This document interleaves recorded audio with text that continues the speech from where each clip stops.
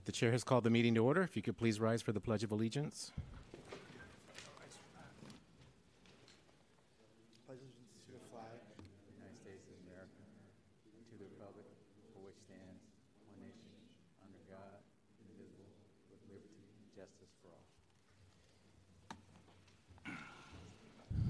All right, Vice President Carter-Overstone, if I could take roll. Please. Commissioner Walker. Here. Commissioner Benedicto. Present. Commissioner Yanez. Present. Commissioner Byrne. Here. Commissioner Yee. Here. Vice President Carter-Overstone. Present. President Elias is en route. Also with us tonight, we have Chief Scott from the San Francisco Police Department, as well as Acting Executive Director Diana Rosenstein for DPA is also en route. Item number 1, please. Item number 1, general public comment. At this time, the public is now welcome to address the Commission for up to 2 minutes on items that do not appear on tonight's agenda, but are within the subject matter jurisdiction of the Police Commission. Under Police Commission Rules of Order, during public comment, neither police or DPA personnel nor commissioners are required to respond to questions by the public, but may provide a brief response. Alternatively, you may submit public comment on either of the following ways: by emailing the Secretary of the Police Commission at sfpd.commission@sfgov.org, or written comments may be sent to the U.S. Postal Service at PHQ's Public Safety Building, located at 1245 3rd Street, San Francisco, California, 94158. If you would like to make public comment, please approach the podium.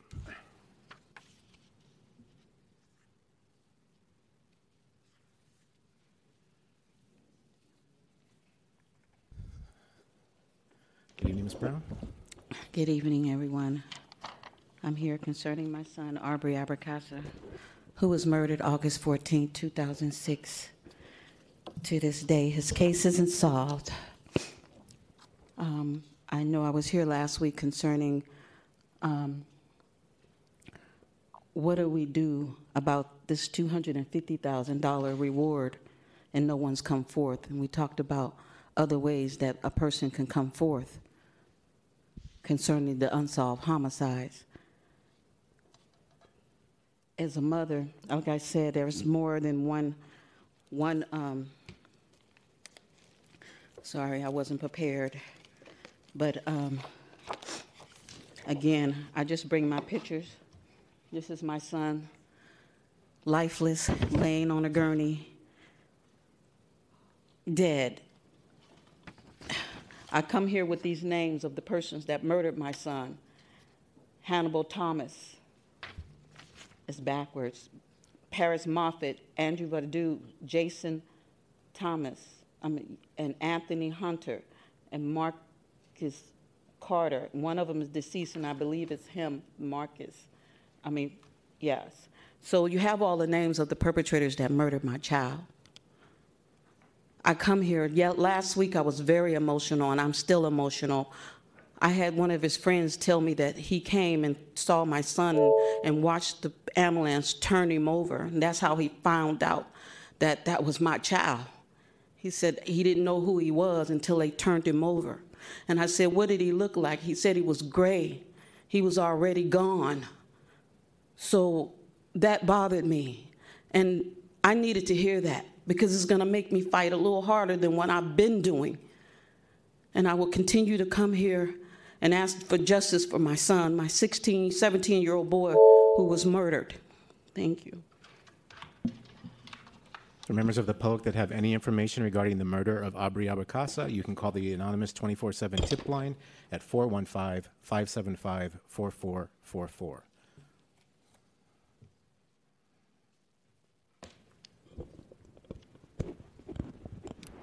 Good evening, Commissioners. My name is Chris Romero. I'm the Executive Director of San Francisco Municipal Executives Association. A couple of weeks ago, I sent a letter to the Commission having to do with a meeting that occurred on February the 15th, where one of our members and one of city employees was interrogated with an effort, it seemed, to entrap him by Commissioner Oberstone. The problem that we have with this is this seems to be something that's occurring with a number of city employees, and this body is no different. The folks that are on the police command staff have over 400 years of collective professional experience. They are city employees who have given a lot of their lives over to working for the city. And as you just saw, this is not an easy job. To make it harder by bringing folks into these commission meetings and interrogating them, and only to, it seemed to entrap them, and does not seem fair at all. I think one of the problems that I saw with the meeting was that it was the lack of respect. These people have been city employees for a very long time, and they don't come here for that type of treatment.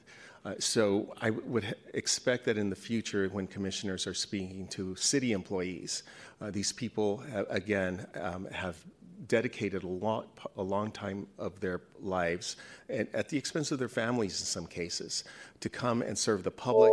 They actually deserve the same respect that they give to people and constituents in the city and county of San Francisco. If you have any questions, I would be open to hearing them.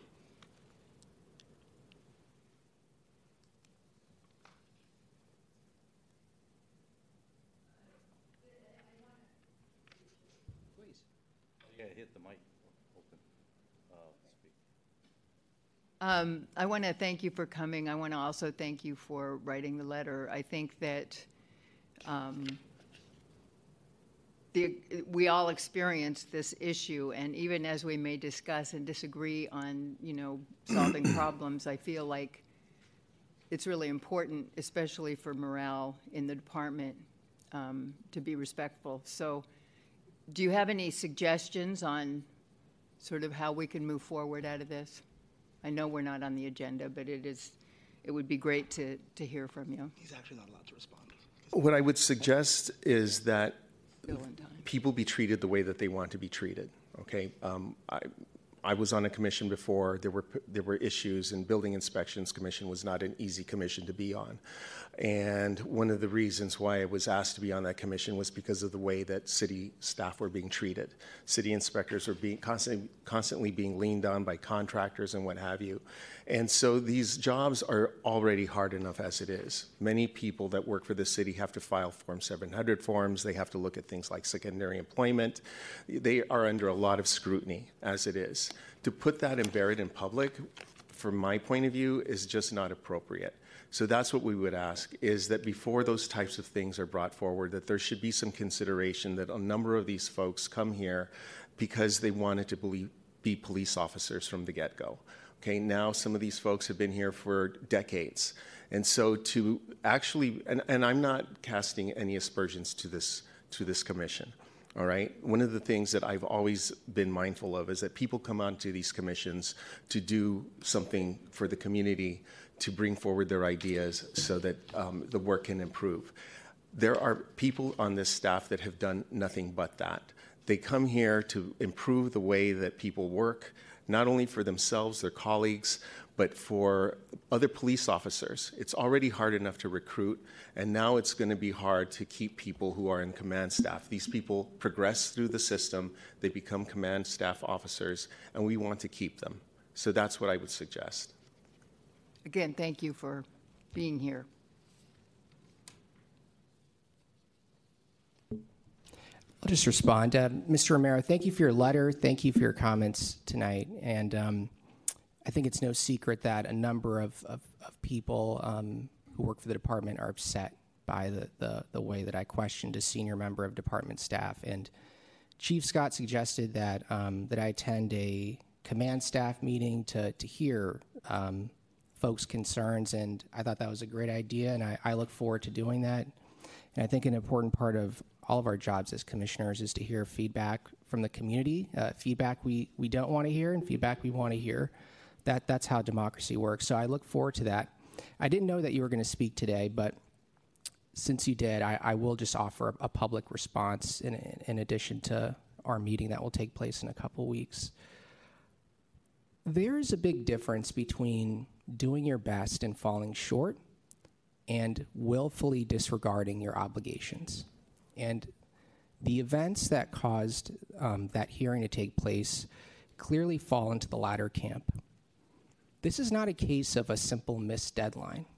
This is a case of going back to the DOJ report, where the U.S. Department of Justice highlighted that problems with the police department hamstringing the commission's ability to enact policy. And so what happened here is a senior member of the department was well aware of his obligations to assist in the revision of a very important commission policy, brazenly ignored all of the deadlines, and didn't even take 5 minutes to raise his hand and say that he might need an extension to carry out his important functions. Allowing something like this to go on goes to the very heart of how our system of government works in this city. If a single employee can press pause on any commission policy for any reason or no reason at all, then it's impossible for us to carry out our official duties on this commission. And that behavior is an obstruction, I'll be clear, of the commission's charter functions. So what happened was critically important. Now, I understand that some people didn't appreciate the length at which I questioned the member. And in retrospect, it seems as though I could have questioned him for 10 minutes fewer and gotten the same result. But hindsight is 20/20. What I thought was necessary is to make sure and send a clear message that that type of conduct would not be permitted, and to send a message that we just cannot do that, and that there are simple procedures such as asking for an extension of time if deadlines can't be met. But we can't have people simply ignoring deadlines altogether and ignoring their responsibilities.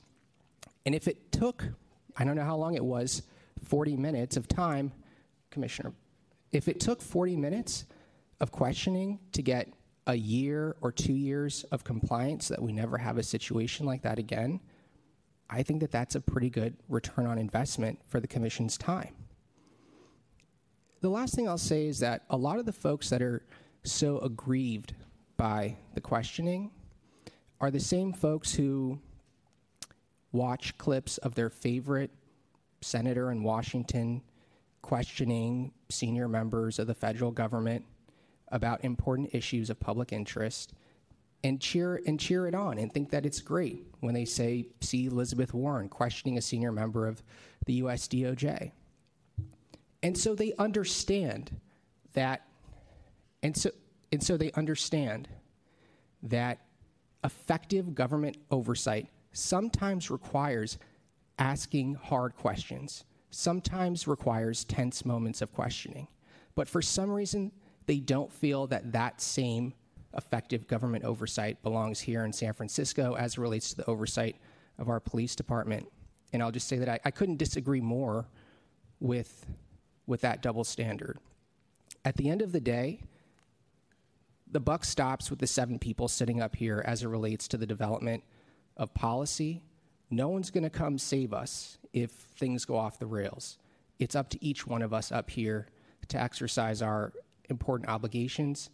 That's exactly what I did, and that's why I thought it was important to call that hearing. So thank you, Mr. Romero, and I look forward to speaking with command staff about this matter in a couple weeks. Thank you. Your comments say a lot about the commission. Thank you.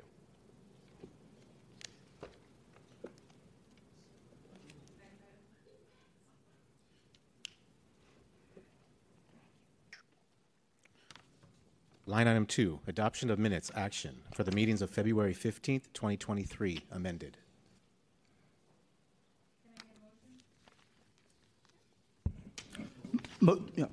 Motion to adopt the minutes. Second. Second. Sergeant. For members of the public that would like to make public comment regarding line item 2, the adoption of minutes, please approach the podium.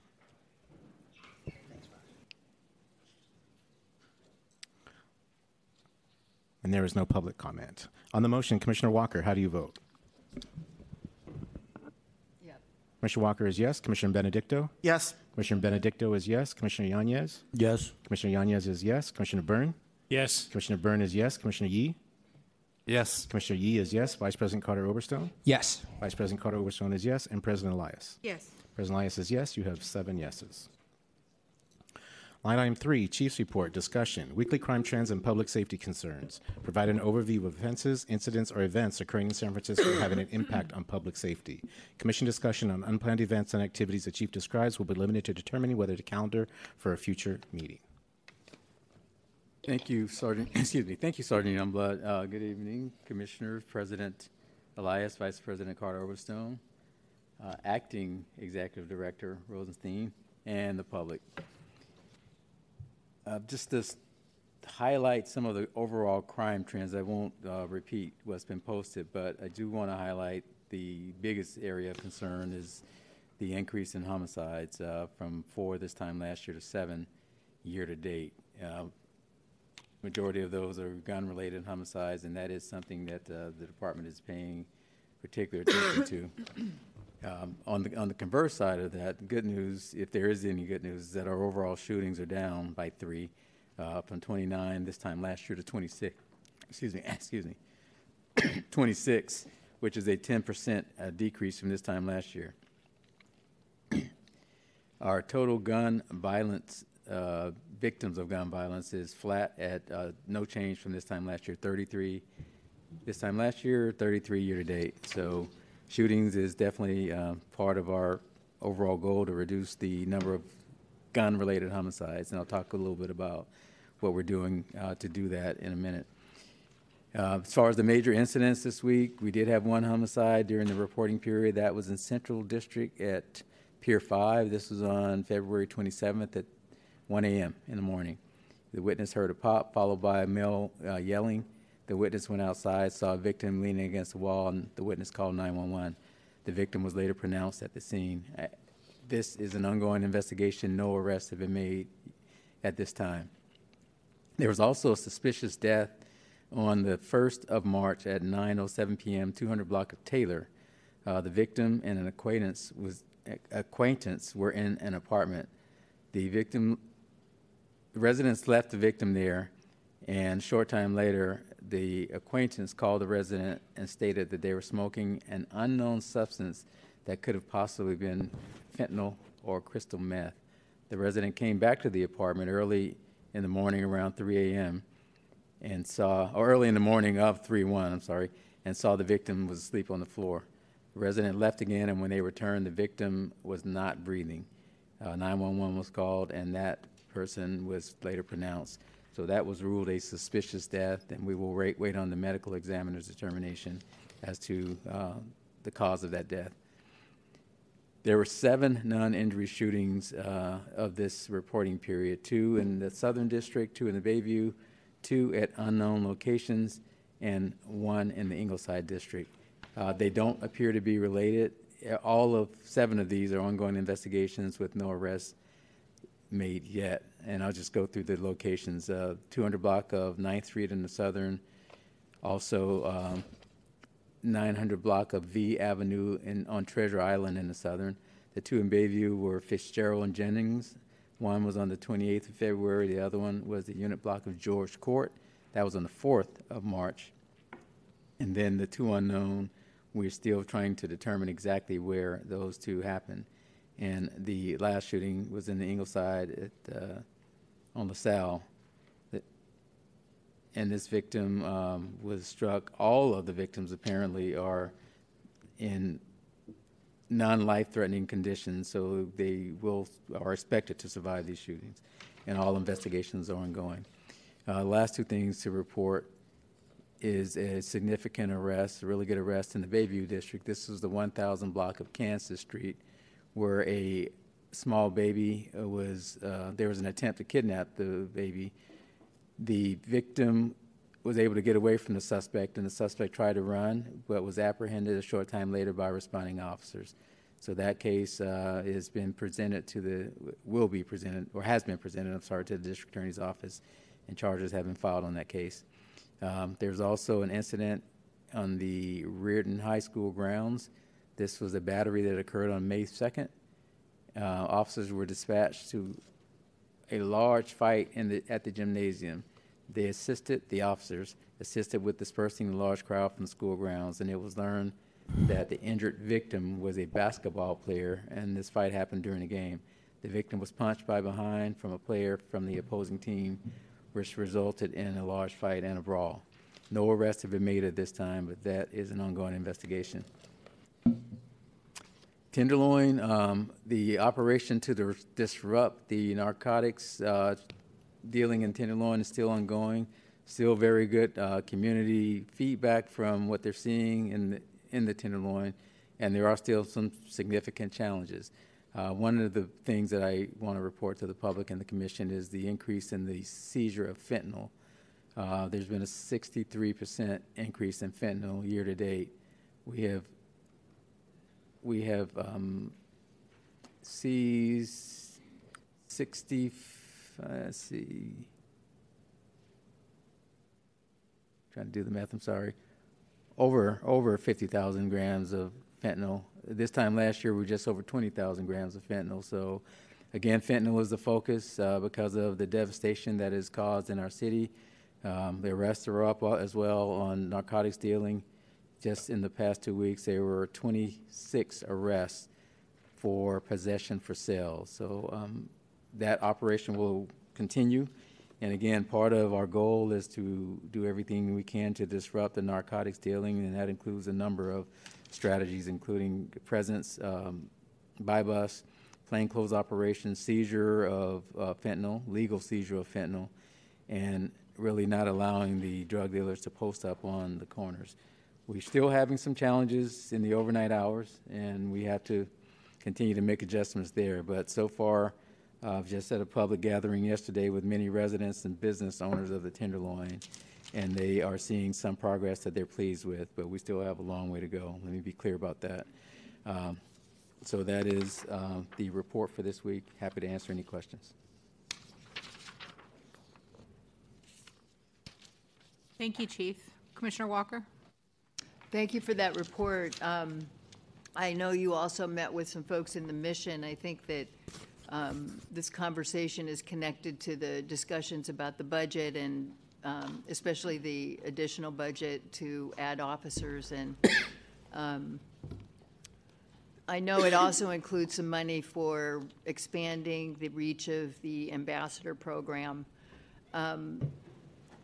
Is there discussion about training?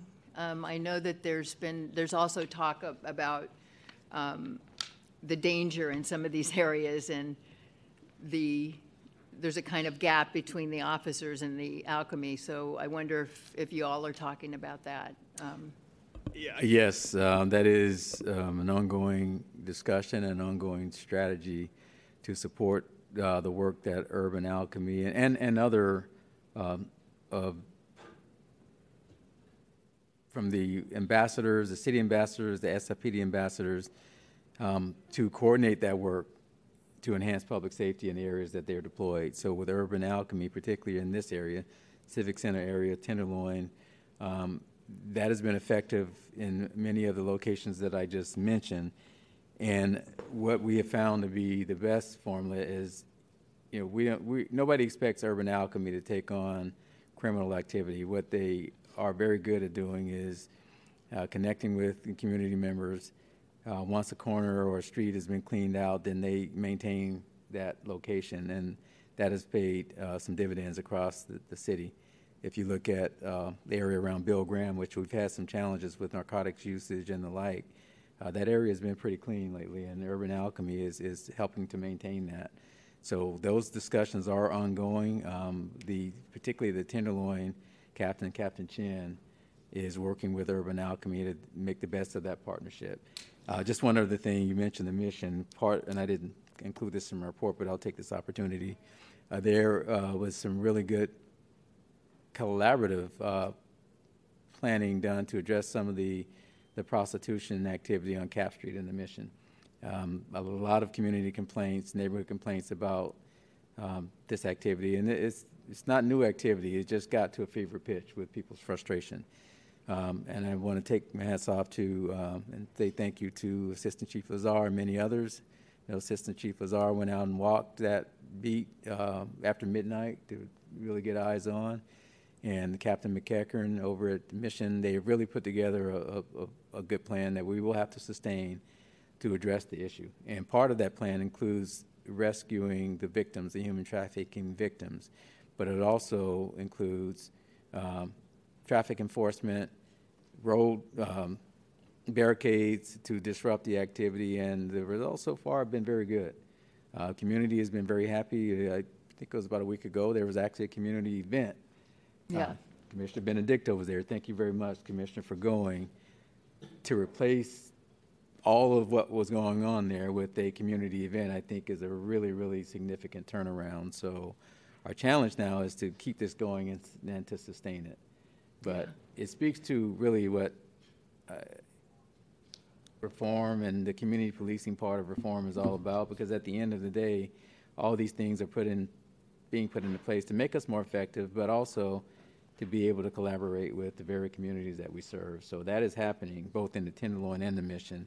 And so far, so good, but we still have a long way to go because we have to sustain this work. And are the other, like, departments coordinating with you, for instance, DPW and Public Health? I mean, they're, you know, that's some of the issue is that it isn't just the police that should be out there, but we haven't quite coordinated that very well. So hopefully that's within the budget too and again, like the cross-training of, you know, training folks when to bring police in and when to maybe reach out more to DPH.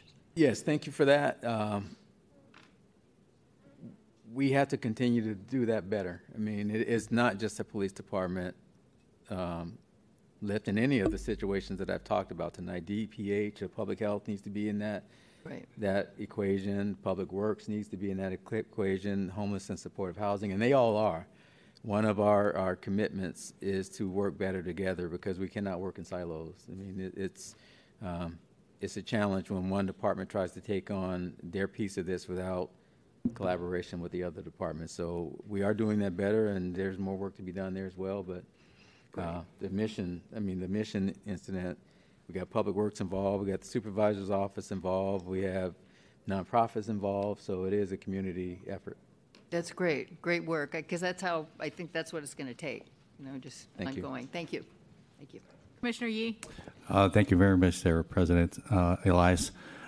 Chief Scott, I noticed the overall crime report from last week to this week in violent crime has dropped 14%, and also on the property crimes it's dropped 27%.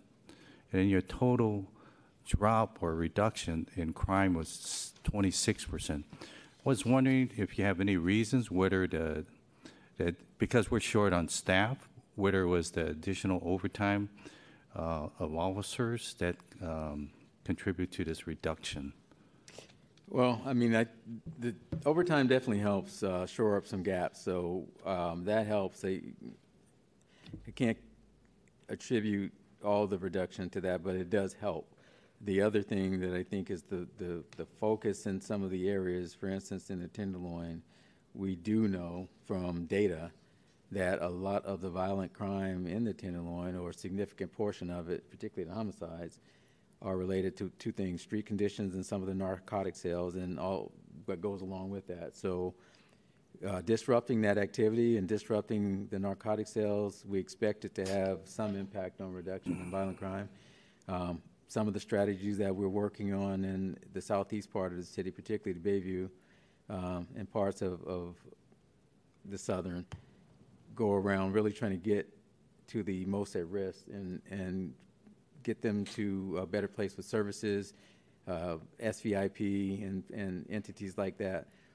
You all have met, you know, Officer Johnson and some of the people that work really on the community side of this equation, and they're really doing some good job, some very good work, the CVRT, to get the right people together to prevent retaliatory shootings. And that's a part of our strategy, is when we hear of something that might spark gun violence, that we get in front of it by trying to get the right people in the room to intervene. And they have done a really, really good job at that. Homicides are up, but shootings are down. And I think that is directly attributable to some of these strategies. And I hear from the community members who also get involved in this intervention that, you know, the belief is that there's some things that have been snuffed out beefs and that type of thing because the right people got involved and got the right community people involved in these conversations, and I think that's prevented some of our shootings. So we'll continue that strategy. Again, still a lot to build on, but we have some of the right people in the right places. And just want to follow up on regarding to Tenderloins. I remember it was just close to a year ago, Commissioner Burns and myself went up there and we to your office and discussed the issues of the Tenderloin and the staffing and making sure that their community is safer. Because I remember driving down Hyde Street, and I think the only clear lane was the center lane. So I have seen it, the improvement that's on that area in the Tenderloin. So I'd like to see it continue to improve better. As last week, the community has spoke and respond to the changes in there. I guess we're headed in the right positive direction. I hope we continue that and make it safe for all. So thank you very much, Chief, and to your command staff and members for keeping us safe. Thank you. Commissioner Byrne? Thank you, President Elias. 2 points, Chief. How long more will the Tenderloin operation continue? Well, the thing with the Tenderloin that we did, it was less than a year ago, is we permanently transferred officers to the Tenderloin. I think at the time it was 20. So sustainability is more possible because those officers now have been there, they're engaged. So we're going to continue to go in the Tenderloin. Now, we do still occasionally move additional officers in Tenderloin. Wednesdays are usually heavy days. And what we've been doing the last couple of weeks, if the Tenderloin needs support to address some of the drug dealing and all, we will move additional officers there. So that will continue for the foreseeable future. We still have some challenges overnight. I've been out there late at night. I know you have as well. And sometimes when officers get off on the midnight or whatever, there is less deployment. So we have to fix some of that, but the effort will continue. And Tenderloin is the one station in the city that's fully staffed. Actually, there are a couple of officers over. So there's been an increase in officers in the last month, and that's both the swing shift and the midnight shift. Some of that is just reallocating what Captain Chan has, but there has been an increase. For instance, on today is Wednesday, so if we need extra support, officers are sent to the Tenderloin because Wednesdays is usually a heavy day for deployment. And we've done this in other districts too. Let me be clear. We've done it in the Bayview with gun violence and all, but right now the Tenderloin is really a focus to disrupt what's going on with the drug dealing and the stabbings and things like that in Tenderloin. Thank you. Just one other point so that the record is clear. Chief, when you brought up the fight at Reardon High School, I want the record to be clear that the Reardon coach and the Reardon administration kept almost all of those basketball players on the bench. The thing deteriorated because the out-of-town high school, that coach had lost control of all his players, and that's why SFPD was called. It's not to say what the cause of the fight was, but in this instance, I don't think it's I know there was no intent to disparage Reardon, but I want to make it clear that what Reardon did, given the circumstances, the coach and the adults there, is to be commended because they kept it from completely deteriorating. Yeah, thank you for that, and definitely there was no attempt to disparage it, but thank you for that clarification. So, thank you. Sergeant? For members of the public that would like to make public comment regarding line item 3, Chief's report, please approach the podium.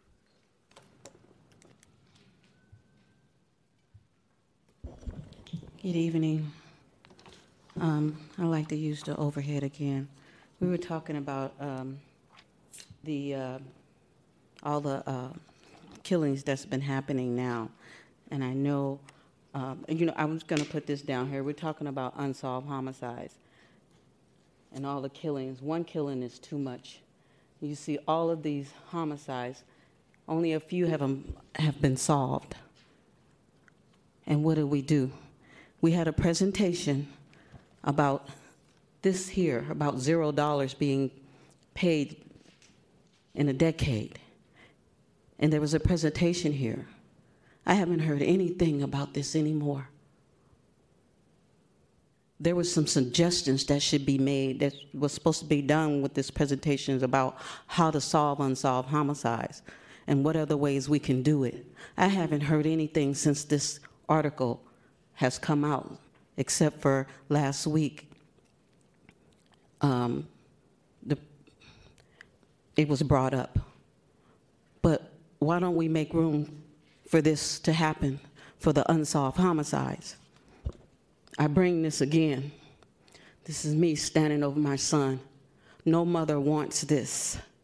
That's why I come back every week, because this is what they left me with. A dead son. He was full of life.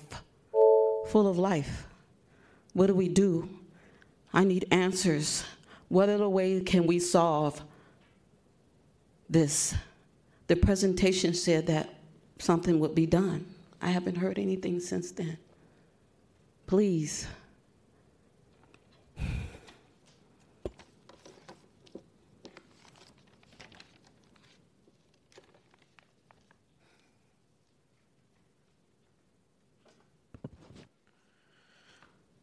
Line item 4, DPA Director's Report, discussion. Report on recent DPA activities and announcements. Commission discussion will be limited to determining whether to calendar any of the issues raised for a future commission meeting. Good evening, everyone. Good evening, President Elias, Vice President Carter Oberstone, Chief Scott, members of the public, fellow commissioners. I want to start out on a happy note. Today is International Women's Day, and I want to wish all of my fellow women that make this city work and a happy International Women's Day. I would also like to apologize for being late today. The traffic, I've never seen traffic that bad, so my sincerest apologies. Those of you that have had repeated meetings with me know that I'm never late, and I don't ever show up late. So my apologies. This is a first. I'll go through the numbers, and then I have some interesting stuff to discuss with everybody. So the cases opened as compared to last year are down from 117 to 112. Cases closed also down from 121 to 117. We currently have 273 cases pending and have sustained 8 cases so far, have mediated 2 cases so far this year, and currently we have 24 cases that are past the 270 deadline. 16 of them are told. In terms of weekly trends, the current level, we've received 13 cases this past week, and the allegations that have been complained about the most are that an officer failed to take required action, and that an officer displayed threatening, intimidating, or harassing behavior. Again, these are allegations that require investigation, and that's what we will do. We have had the most number of cases open this week related to officers in the Tenderloin Station and Richmond Station, oddly enough. I do want to talk a little bit about DPA's outreach efforts this past week. DPA investigators presented at the Hayes Valley Neighborhood Association community meeting on March 6th. They were there to answer questions from the community about our organization and provide information about the discipline process. We also presented at Bayview Station community meetings. And hot off the press, earlier today, all of our mediators received implicit bias training today. And we had a guest appearance. We had a guest speaker that came. Captain Canning spoke to all of our mediators today.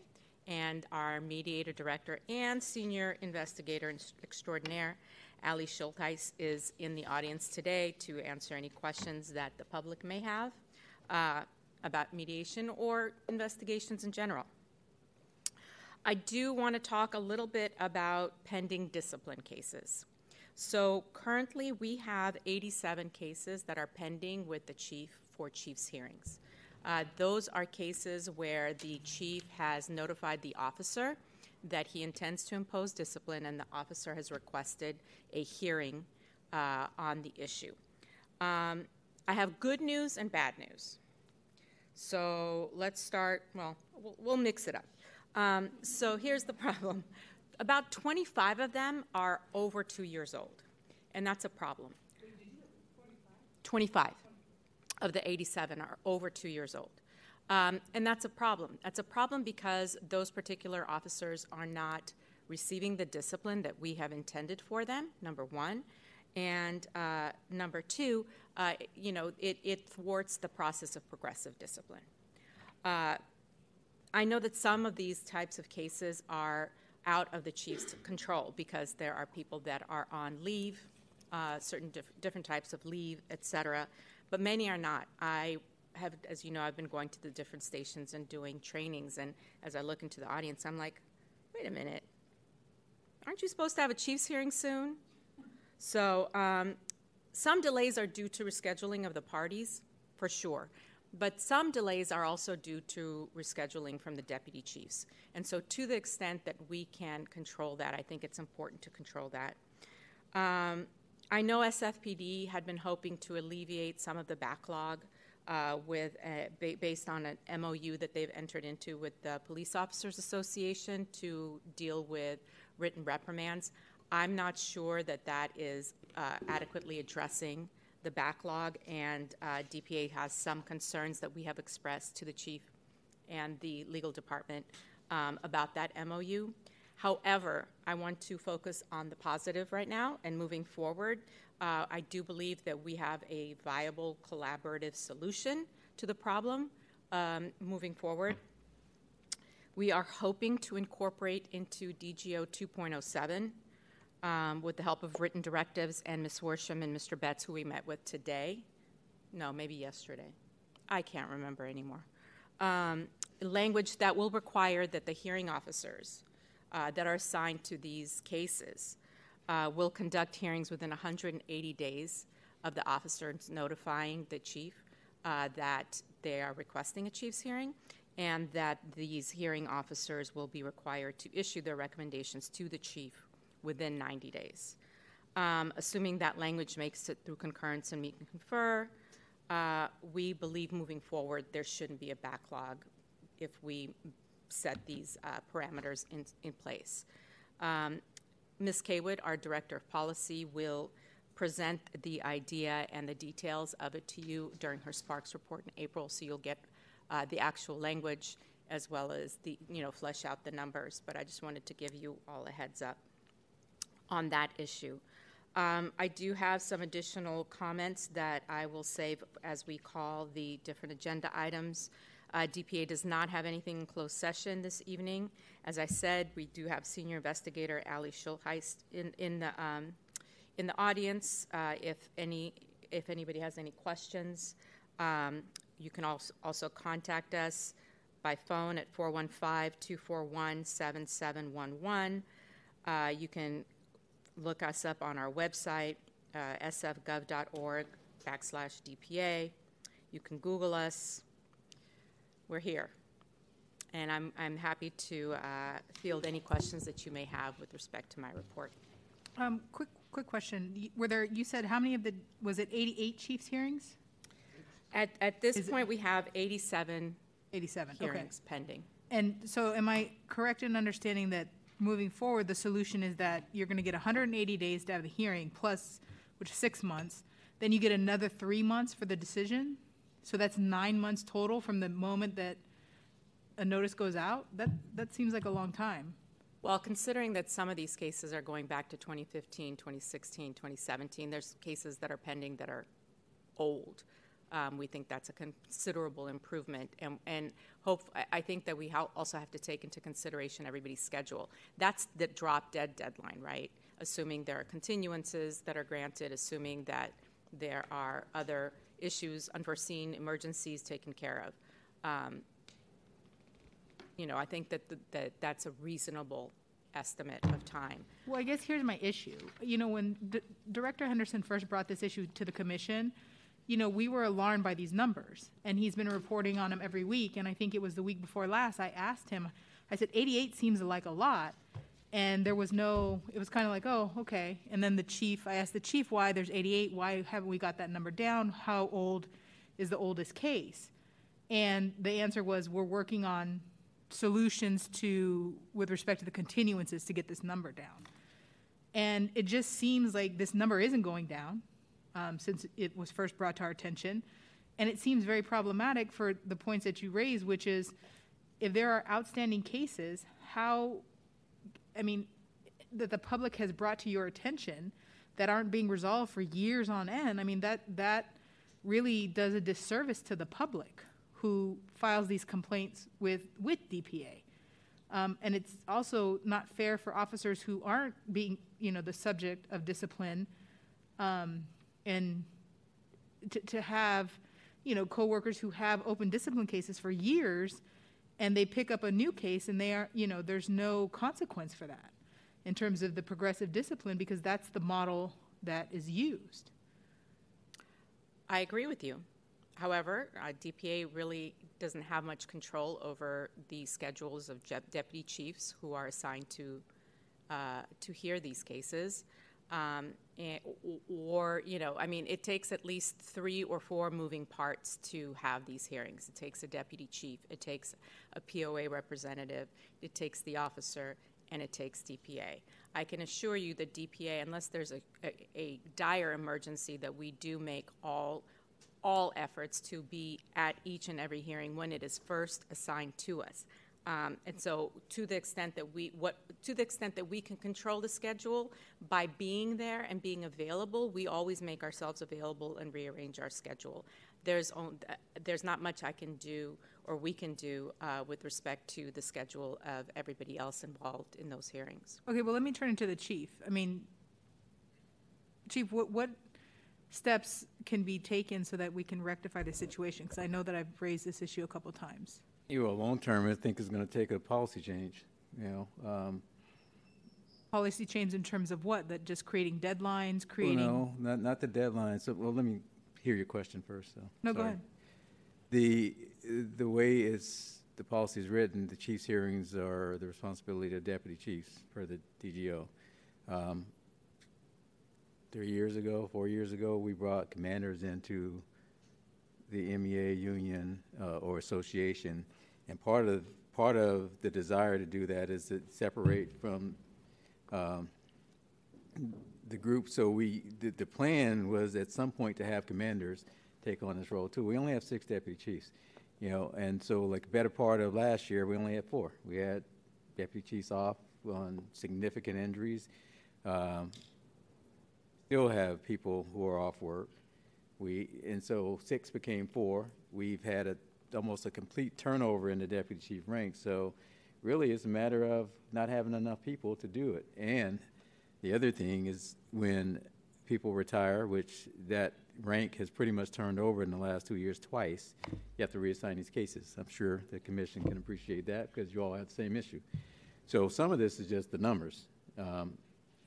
Quite frankly, I think we have more discipline cases now than we had some years ago too. So the longer term solution is the policy change to get more people to hear these cases. The shorter term solution, or some of the things that we've already put into place, is to really be strict on the continuances as much as we can do that. If somebody's off work on an injury, there's not a whole lot we can do, or sickness or illness or something like that. But to be strict on the continuances, we're tightening up some of our internal processes. The cases that are,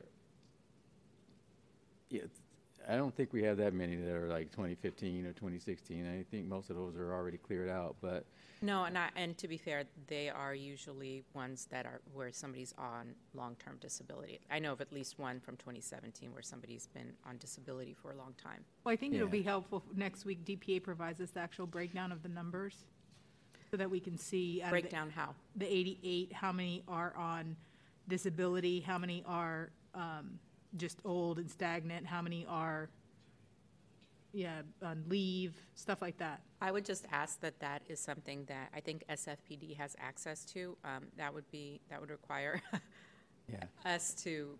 I think we probably could, but we would just be asking SFPD for that. Chief, can you provide the breakdown of those 88 cases or 87 that are outstanding? Tell us what the age of the cases, and I asked for that before, out of the 87 cases, how many are told, if you will, or pending because of the officer's unavailability or being out?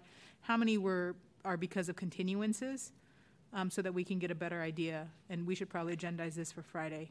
That is, the continuances is going to be the biggest issue. I mean, it's I don't- combination of both on all sides with cases being continued. So that is our biggest issue by far, so. I'm not sure we keep track of the continuances. I think it will be easier to see who's on disability rather than, Well, provide us as much yeah, no. information as you can. I think we need a better picture of what's exactly happening because we're not getting it. and just for clarity's sake and for completeness' sake, these are just DPA cases. So there could be other cases right. from internal affairs that are pending, chief's hearings, but I don't know about, we at the DPA would not know about them, so. You should include those too. Sure. Go ahead. Hey, Chief, just wanted to get a clarification on your answer to President Elias' question. When you said the long-term solution is to get more people to hear the cases, were you referring to commanders specifically, or just okay? Just want to clarify. Thanks. Thank you. And if I may clarify, the DGO 2.07 language that we've been working on, we are asking for the inclusion of commanders as possible hearing officers. So the language does reflect that request. When's 207 coming up for revision? The draft is already in. I don't know off the top of my head the timeline, but I know the draft has already been, Okay. the grid and all that's been exchanged. So Okay. it should be very soon. It's going to be within 120 days. Well, 100, will be within 90 days. There we So- go. All right. Commissioner Benedicto. Thank you. I think some of my questions were answered. I think the out of the 87, the most notable was that there are 25 that are over 2 years old. And I think that's the number we'd want to focus on seeing go down. Again, with the caveat that some have disability issues. Would it be possible for DPA to add that as a line for its report? So in addition to cases pending with chief, an updated count of cases pending with chief, that subset that's over 2 years old? Yes. So right now that'd be 25, and hopefully with time. And I think it should be both, though, Kevin. The total and it should be the total, and then, yeah, the number on disability and the number on, and if that's something that is better obtained by the chief, then it can be included in the chief's report. I mean, the reports are back to back and the information is the same. So whoever is better to do it, but I think it's something the commission needs to keep a close eye on as we move forward. It does sound like there are some positive changes coming in 2.07, but that's coming up in April. It probably won't be fully implemented until the summer at the earliest. So are there specific steps the department's taking, especially for those 25 that that are happening now, sort of in the short term? Yeah, one of the, I think the most important things is to really try to limit, as much as we can do that, cases being continued when they're on calendar. I mean, there are things happen, life happens. We've had a rash of people off in this past year. COVID has been an issue. We've had people who have had COVID multiple times and those types of things. So, I mean, some of that is beyond control, but what we have instructed our attorneys to do, and Ms. Worsham is Ashley Worsham is the managing attorney, is to really scrutinize these continuances on all sides, because you have multiple parties that have to get their schedules together for these cases, and so that can be a problem for us, and it has been a problem. So that sort of instruction has gone out to the deputy Yes. chiefs and to legal to limit continuances. So do you expect then, understanding that these things take time, we should see that 25 number go down in the next 6 months? As far as the older cases, yes. Yeah. The overall numbers, it really depends on how many people appeal. I mean, can't predict how many officers are going to appeal their cases, but the numbers that exist, those numbers, if they're in a bubble, yeah, they will go down. Yeah, well, which is why I think I'm most focused on those older, those 25 cases that have real significant signs of age, because that's a number that won't grow as new cases are filed, Right. only as more time passes. So I'd like to, I think it'd be great if we could report to the public, later this year that number of 25, as we included in our report, is declining, and hopefully at some point is composed only of those who have disability and are on leave. Thank you, Chief. I also just want to, I'm glad that the mediators underwent that implicit bias training. I had the privilege of speaking to the DPA mediators last year and meeting Ms. Schultheis, and they are, we've said it before, but the DPA mediation program is an excellent program, a great restorative justice program, and real credit to the mediators. Hope they know the Commission appreciates their great work, and Ms. Schultheis can pass that along. Thank you. One other suggestion I could make is that one of the issues that we have with the cases that are pending with the chief is that there are some cases where an officer has, there are multiple officers, and one officer in a particular case will have a case pending with the commission, and there are other officers who will have a case pending with the chief. And sometimes the officers that have a case pending with the chief are kind of strung along until the commission is done with the case, because the thought process is that the commission's case should go first. I'm not necessarily sure that that is the best practice, but that is something we can also explore moving forward to help the backlog. You know, there are going to be some situations where the outcome of the case before the commission is going to bear on the outcome for the officer waiting for a chief's hearing, but usually it doesn't, because they will each have their own separate set of facts that they're facing and their own separate allegations and discipline.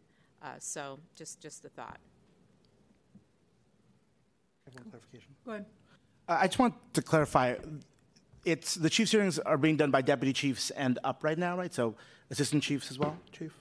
The chief of staff does not do chief hearings because they actually are part of the recommendation chain of command.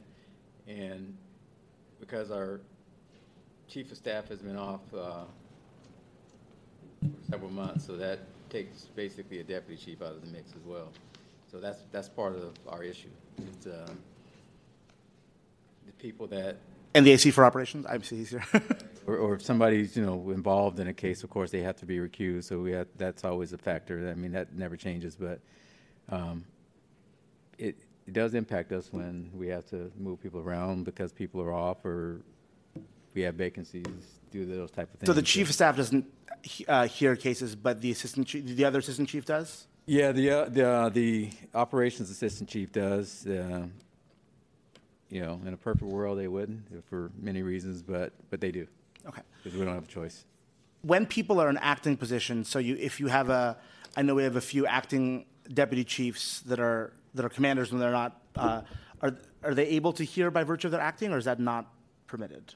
Well, the MOU says deputy chiefs, and so we really need to address that issue. And you know, whenever this gets to the commission, you know, it has to go through the process of particularly because it deals with discipline. I would imagine that would be a bargainable issue, but is that something you think would help speed things along if in acting capacity they could hear hearings? I think it would. Yeah, it would give us more capacity, yes, but because it would both give you capacity from commanders that are acting as deputy chiefs, and as theoretically, if we expanded to commanders, it would expand to captains acting as commanders. That could happen as well. So I mean, those are considerations that we really have to consider and think twice about, because right now the captains are not in the disciplinary process. So I mean, those are things that we have to consider as well. But definitely, just expanding the pool of personnel who hear those cases and doubling it, basically, when we add the commanders, that will go a long way. Okay, I think that it would seem to me that expanding it to commanders makes sense, and I think since commanders are already then in that process, allowing them when they're acting as deputy chiefs, that makes... Well, I think the issue with that is this. I mean, when you're assigned a case, if you're sitting in the seat when the case is assigned, that possibly could work, but they're assigned those cases, and then those cases, unless they retire or for some reason are not at work, it's their responsibility to handle that case. So I guess you could do it that way, but I don't know if that's the most effective way, because I think that causes some instability. Okay, thank you. Acting Director Rosenstein. Yeah, I just wanted to just follow up on that. The charter vests the power to discipline in the chief and the police commission and allows the chief to delegate the authority to discipline to commander level. So I don't know, I don't know if the acting, captain acting as a commander would be a violation of the charter. That's something we would probably have to explore, but just pointing out that it's a commander issue. Commanders and up, per the charter, are allowed, but there's the separate issue of any MOUs that SFPD may have with the POA with respect to discipline. I don't know about that. Yeah, Thank you. I think that the MOU states deputy chiefs, not the MOU, I'm sorry, the DGO. Commissioner Yanes. Thank you, President Elias. And I just want to clarify for the record that my understanding about the mediation program the DPA oversees is not a restorative justice program. I've been doing a lot of work on this. Restorative justice elements, which include a harmed person developing a consequence, and my understanding of what happens at DPH does not include any disciplinary action, any consequences imposed upon an officer as requested by the harmed person that makes the allegation, is my understanding. Well, I know that restorative practices colloquially is a big umbrella of practices that are to make the person whole. So generally speaking, that is what mediation wants to do, is to make the officer whole and make the complainant whole and give everyone some satisfaction out of the process, that they have been heard, that they've been and their issues have been addressed, or some assurances that they will be addressed in the future. So to the extent that maybe it's not a clinical, psychological DSM, explanation of restorative practices, I don't know. But I think generally speaking, the mediation program is based on the idea that two people, multiple people come into a room with a mediator and sit down and discuss things that they could not have discussed in the field, that were too tense to deal with in the field. And the key is for everyone to be heard respectfully, to have an opportunity to say their piece, and if it results in some type of resolution where there are promises made, great. If not, if two people just want to be heard, then that's what it is. We try to tailor each mediation to what the individuals involved want and need in order to come out whole. Right. So there are elements of restorative Yes. justice, principles of the restorative justice process, Correct. but it's not a restorative justice program. I just wanted to clarify that for the record. Thank you. One follow-up question. You indicated that an MOU regarding written reprimands, what effect will that have on the amount of cases, the lingering amount of cases, 87? Was that the concern? I'm sorry, say that again? You had indicated that there was an MOU regarding written reprimands that you didn't think was a good idea, and is that because it's going to increase the number of cases that are already delayed? So there is an MOU between the POA and the SFPD that allows SFPD to hire retired deputy chiefs to hear discipline matters where the discipline intended is written reprimands. We believe that the intention of creating this MOU, or we've been told at DPA that the intention was to bring down the numbers of discipline cases that are currently pending. And based on our anecdotal experience, it does not seem to be doing that, because in the last year, I would say, I think there were only 2 cases that have gone that way. And in one of the situations, it was a little bit hairy because there aren't really rules regarding the application of due process, and there were things that were not very well thought out, so the process didn't move forward. And so based on what we see, we don't think that that is an effective way to alleviate the backlog. Secondly, I think we do have some concerns. As I said before, the charter vests discipline power with the chief and with the commission, and the ability to delegate on behalf of the chief is very narrow. So we're concerned that by hiring retired deputy chiefs, that is an improper delegation of authority.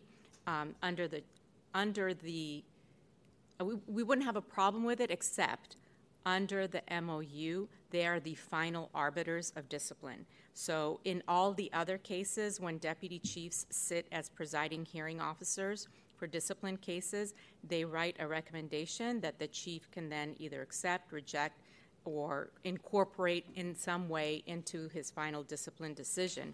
But with respect to written reprimands and the retired deputy chiefs and this particular MOU, those deputy chiefs have the final decision-making power, and it is my understanding, based on discussions that I've had and based on reading the MOU, that the chief can then not override their decision. So we're a little bit concerned about that. So the concern is twofold. Number one, is it a violation of the vestiture of disciplinary powers? And number two, is it really working to reduce the backlog? Well, my understanding, and I just received the MOU regarding the written reprimands that you're talking about, but my understanding is on the discipline matrix, written reprimands aren't appealable. Well, that's a whole nother issue. Why?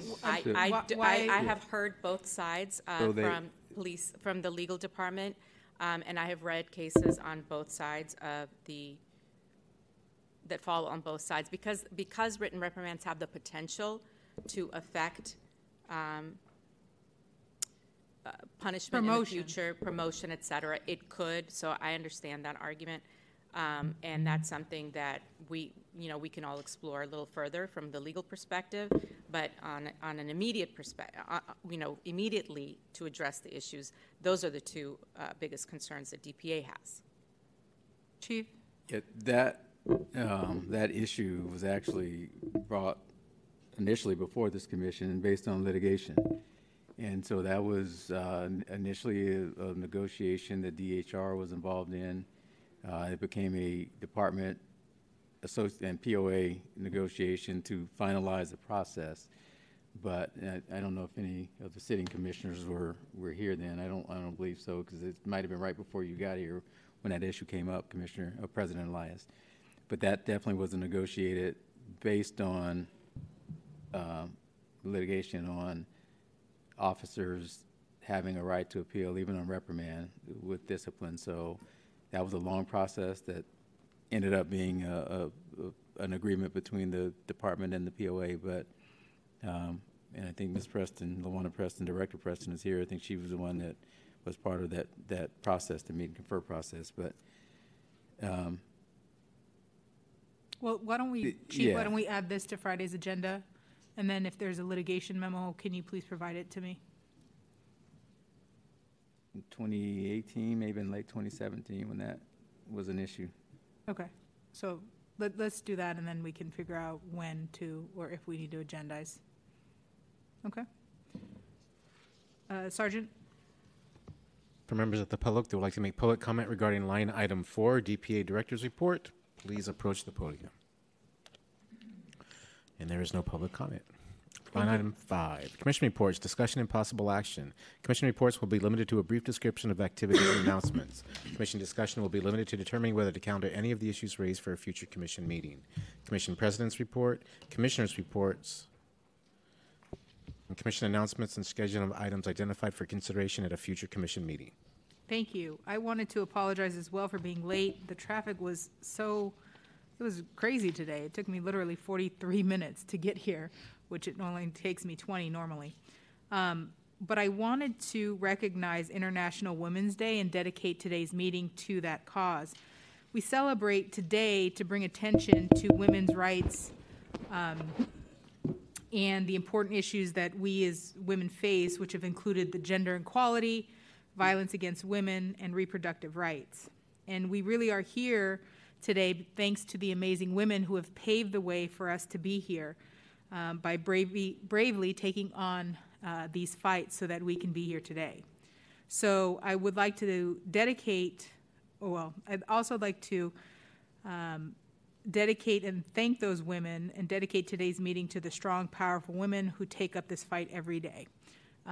So again, my apologies for being late, and I want to say happy International Women's Day. Commissioner Walker. I totally concur. Happy International Women's Day. I also want to take this opportunity to reinforce our appreciation that the SFPD has committed to 30 by 30 to get more women on the force and women in leadership. I know we have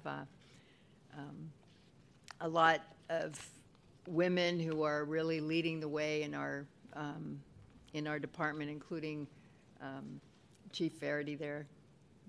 Thank you. I want to just update that I have gotten updates on the DGOs.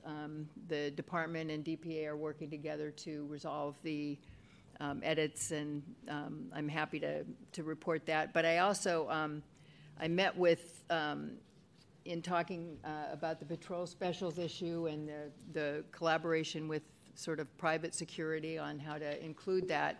I met with some of the remaining patrol specials who are active, as well as some who have history, and our city attorney to sort of get a sense of the feeling of where our legal position is with those beats. There were originally like 84 different beats where they had licenses and managed, and they're down to one, but I wanted to sort of get a sense so that we can present to the commission what the status is of those things. And then next week, I'm going to be meeting with department representatives to discuss some of the issues that have been present there.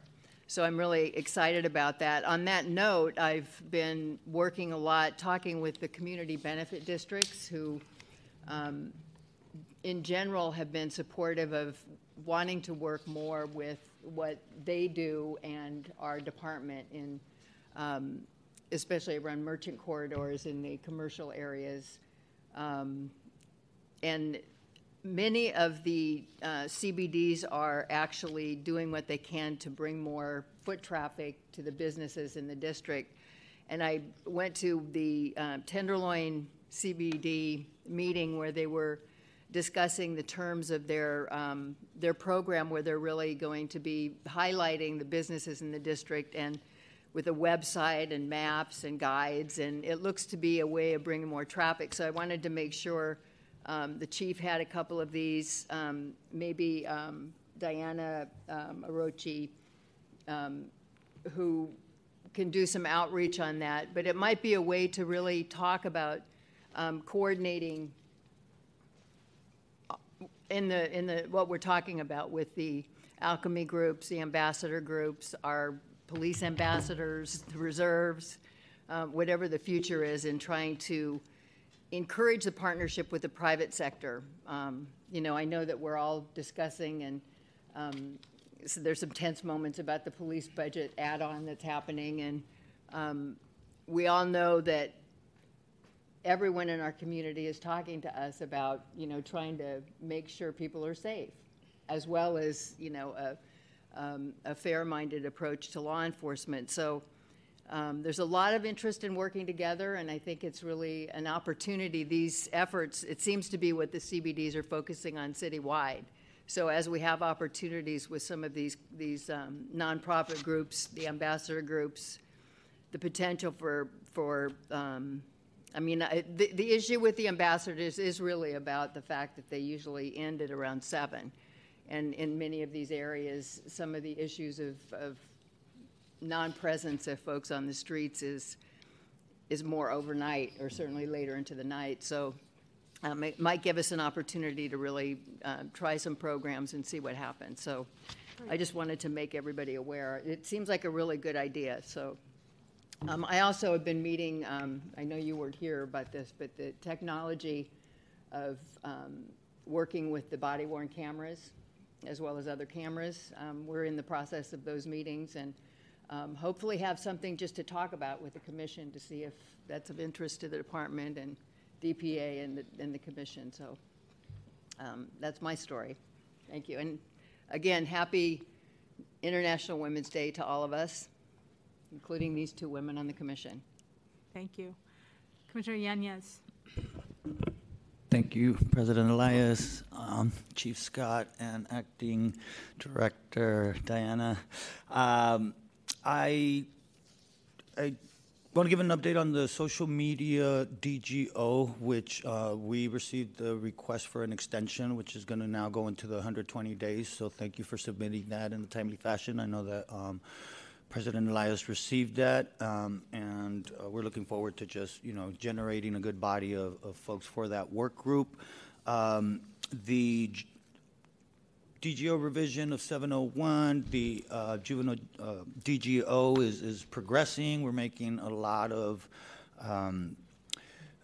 we've made some, I think, important additions to the policy, and we continue to expand the department's understanding of how juvenile development is very different, and our approach to working with young people should be very different. So I'm really looking forward to the April 12th Joint Commission meeting, where we will have some experts on best practices around this, so that we have a good, robust conversation about the direction that we should be taking.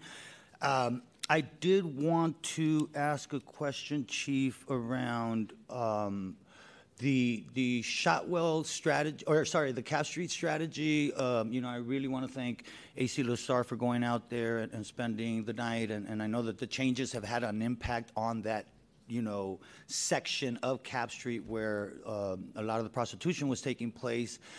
But I had asked AC Lazar when he was here, what are we going to do about containing the issue from spreading into other areas of the neighborhood, which is actually happening already, right? I am close to the 16th Street corridor, and basically all that activity is now somewhere between 16th and 18th Street on the weekend. So I would love to know what the ongoing strategy will be. And in addition to the enforcement elements, are we also working to try to, detain some of the folks that are driving this, not necessarily the consumers, but the pimps, right? Is there a strategy there that has resulted in any outcomes, positive outcomes, to contain that issue from spreading? So that's one question I have. And the second is, I just wanted to get your thoughts on, I forgot to ask this last week, but towards the end of February, there was an assault on 16th Street of an employee of, I believe it was a Head Start program, early in the morning at BART Station. There was a press conference later on in the week where some leaders in the Mission community requested more foot patrols. And I know that there was legislation to enact and activate foot patrols, but yet we haven't seen that in the Mission. So I wanted to get a sense of what is holding or interfering with our ability to put foot patrols, at least on the BART stations. We know that there's a lot of traffic. We know that that's where the majority of incidents are taking place. So I'd like to get a sense of what the strategy is going to be there. So that is one of the questions that I have, and I guess I do want to itemize or agendize for a future conversation, maybe in May or June. Given, there was a rally around Sanctuary City after Dorsey's proposal to the board, and there was a big turnout, and there is still this question of what our position is at SFPD when it comes to cooperation, collaboration, or any type of enforcement of immigration or any perception of our cooperation in those elements. And so I do want to have a conversation about policing immigrant communities in general, specifically the Latinx community, but I know that this issue impacts not solely the Latin community, API communities, and many other communities. So I do want to agendize that for May, but I would like to get your thoughts on the two questions around Cap Street prostitution containment strategy and the request for foot patrols on 16th Street by the group that had a press conference there a few weeks back. Yeah, the Cap Street, let me answer the Cap Street question first. The biggest, or one of the most important things that we have to do is maintain a consistency. Displacement happens, it frequently happens. It happens in the Tenderloin, it's happening there apparently, and it happens in other places, particularly for those types of pervasive issues, prostitution, drug dealing. We can clean a corner and clear a corner, but there's an enterprise that is fueled by greed and profit that's not going to go away just from us cleaning a corner. So that's something in policing that we always have to anticipate, and really the key to that, just let me not be long-winded, is making sure that when a problem moves, that we move with it. But we have to hold the ground on the area that's been cleaned up, and that's where the challenge lies, because there's only so many officers to go around, which gets me to the second thing with the foot beats. We have had foot beats on 16th Street. We have had struggles maintaining that presence. So part of what we're trying to do to mitigate that and make the situation a little bit better, is the overtime, the backfill that we do. First of all, we need to fill the sector cars. That's first and foremost. But when we have those filled, also our goal is to, as consistently as we can, fill those footbeat locations that traditionally we've had footbeats at 16th and Mission. But as staffing goes down, it becomes harder and harder to maintain that consistency. So we do have an agreement with the POA on terms of the mandatory overtime that we've been imposing for a while now, to have some consistency with that process. It hopefully will alleviate a number of questions, and problems, including fatigue. The officers are working a lot right now. But that's what we have to do to just bridge those gaps. So we hope that this new agreement, which the agreement has been on the table. We had to work out some kinks, but this week actually was the first week of implementation of this mandatory overtime will agreement, and we'll monitor and tweak it as we have to. So in short, the key is consistency. We staff foot beats and then we don't. We staff them, then we don't. And I'm sure the public sees it. It's very hard and painful because we'll make ground and then we lose it. So 16th and Mission is one of those areas. There's a lot of challenges, as you know, up and down that block. And it's not all, serious crime, but there's a lot of quality of life issues that we get complaints about, street vending and those types of things, drinking in public, narcotics usage, which we're on that as well. We have to be consistent. That's the bottom line. And what we're trying to do is make sure that we hold ground when we have some successes in terms of addressing these concerns. But unless we're consistent, it comes right back, which is what we see in the Tenderloin and other places like that all the time. So we're going to do our best, given our challenges, to be more consistent in our deployment with this new overtime agreement we have. Benedicto? Thank you, President Elias. Just a couple of quick updates from my report. As you know, I've been serving as audit liaison to the DPA, so I have a quarterly meeting with DPA's head of audit, Steve Flaherty. They'll be next week to get the status of audits. I know DPA has been providing updates on those processes as well, so thankful for that.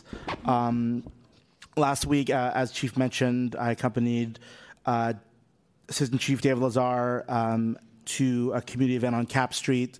In the evening after commission, I think it was great to see the improvements there and to hear the positive feedback from the community. I think it was also good that the captain of the station, Captain McEachern, had the midnight shift go there sort of en masse after lineup, so got to meet members of the community that they'll be serving.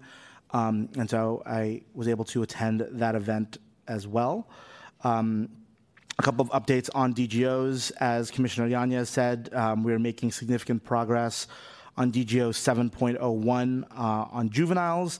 We have our second to last meeting on that Department General Order tomorrow. So looking forward to wrapping up the working group process and advancing it. I know she has begged me to not, but Chief, I really want to commend Commander Moran. Rachel Moran has done a truly incredible job.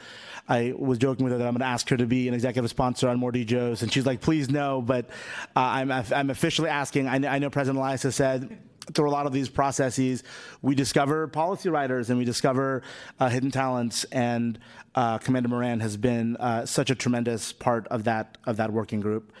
We're also moving forward on DGO 10.11, body-worn cameras. A short extension to that was also timely requested and granted by the Commission, in part because 701 was so productive, it ran into some of the scheduled meetings for 10.11. So looking forward to working on those as well. And that is my update.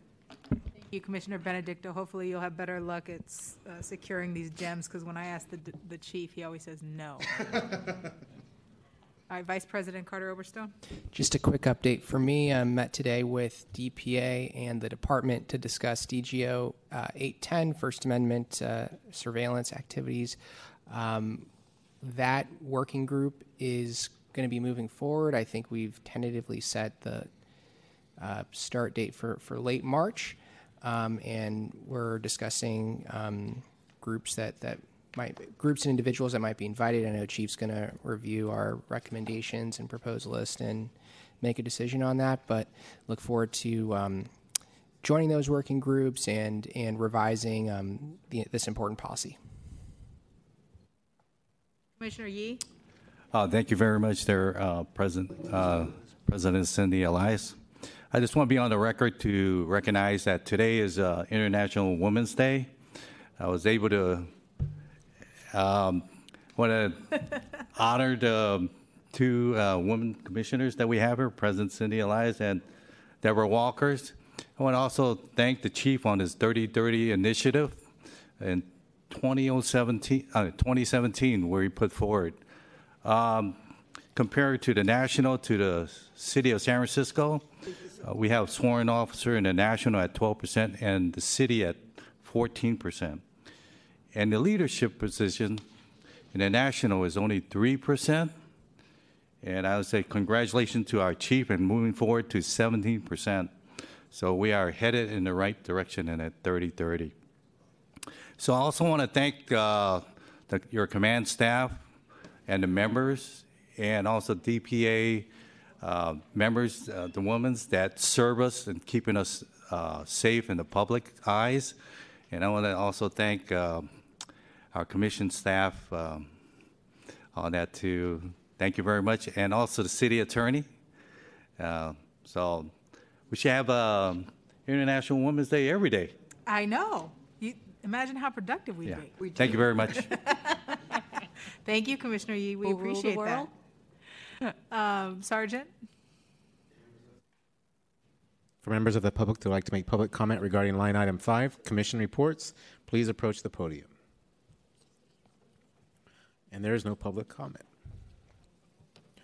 Line item 6, discussion of March 2022 MOU regarding SFPD joining the FBI's San Francisco Violent Gang Streets Task Force at the request of the commission. Discussion. Thank you. Who's presenting on this? Assistant Chief Lazar. Welcome, Assistant Chief Lazar. How are you? I'm doing well. Thank you very much, President Elias and Vice President Carter Oberstone, members of the Commission, Chief Scott, Acting Director Rosenstein, members of the public, and members of the department. I'm Assistant Chief David Lazar. I oversee operations for the department. This evening, I'm just going to briefly go over the high-level elements in a very quick and brief way of our Memorandum of Understanding between the San Francisco Police Department and the Federal Bureau of Investigation. So the San Francisco Police Department has a Memorandum of Understanding with the FBI specific to address violent gang enterprises as part of the Violent Gang Safe Streets Task Force, with a stated purpose since 1996. Our latest MOU was agreed to on March 24th, 2022, signed by the Chief. So the mission of the Violent Gang Safe Streets Task Force is identify and target for prosecution criminal enterprise groups responsible for drug trafficking, money laundering, crimes of violence such as murder and aggravated assault, robbery, and violent street gangs, as well as to intensely focus on the apprehension of dangerous fugitives where there is or may be a federal investigative interest. The task force enhances the effectiveness of federal, state, local law enforcement resources through a well-coordinated initiative. As of today, there are 5 full-time task force members assigned to the Community Violence Response Team and 2 part-time officers. Their work location is actually SFPD work location. In other words, they don't sit up at the FBI, but they actually work in their office with their colleagues in the CVRT. And they're supervised by both the department and the FBI. There's a dual supervision in terms of the cases. A couple of quick highlights I'd like to just share with the Commission in terms of the MOU is that our continued assignment of personnel to the task force is based on our performance. The department is briefed on the cases being worked on at the task force by the chief or designee. It's usually the lieutenant of the Community Violence Response Team. All law enforcement action is coordinated and cooperatively carried out. An important point I want to point out to the Commission is that SFPD officers assigned to the task force will abide by all SFPD policies, procedures, and applicable laws. To the extent that there is a conflict, SFPD officers shall follow policies and procedures or withdraw from that portion of the operation that raises the concerns. All investigative records are maintained by the FBI. Officers assigned to the task force shall wear body-worn cameras consistent with SFPD policies and procedures. To the extent that there's a conflict and SFPD officers are advised to deviate from the BWC policy, officers shall withdraw from that portion of the operation. On a case-by-case basis, determinations are made whether to prosecute federally or by state. So the important point I want to point out here with regard to the cases is that the majority of the cases are presented to the San Francisco District Attorney's Office. In other words, an SFPD member is a member of the task force, but they're also primarily a San Francisco police officer. It's primarily presented to the DA's office. However, cases are reviewed by the AUSA when the defendant may be the driver of violence, have a lengthy criminal record, is a repeat offender, or violence associated with weapons. In other words, on a case-by-case basis, the AUSA will take a case. If it doesn't fall within that category, most times the AUSA not interested in looking at it. And then the FBI, subject to funding, pays the overtime for task force officers. And then last is that officers are to abide by current use of force policies, including less lethal devices.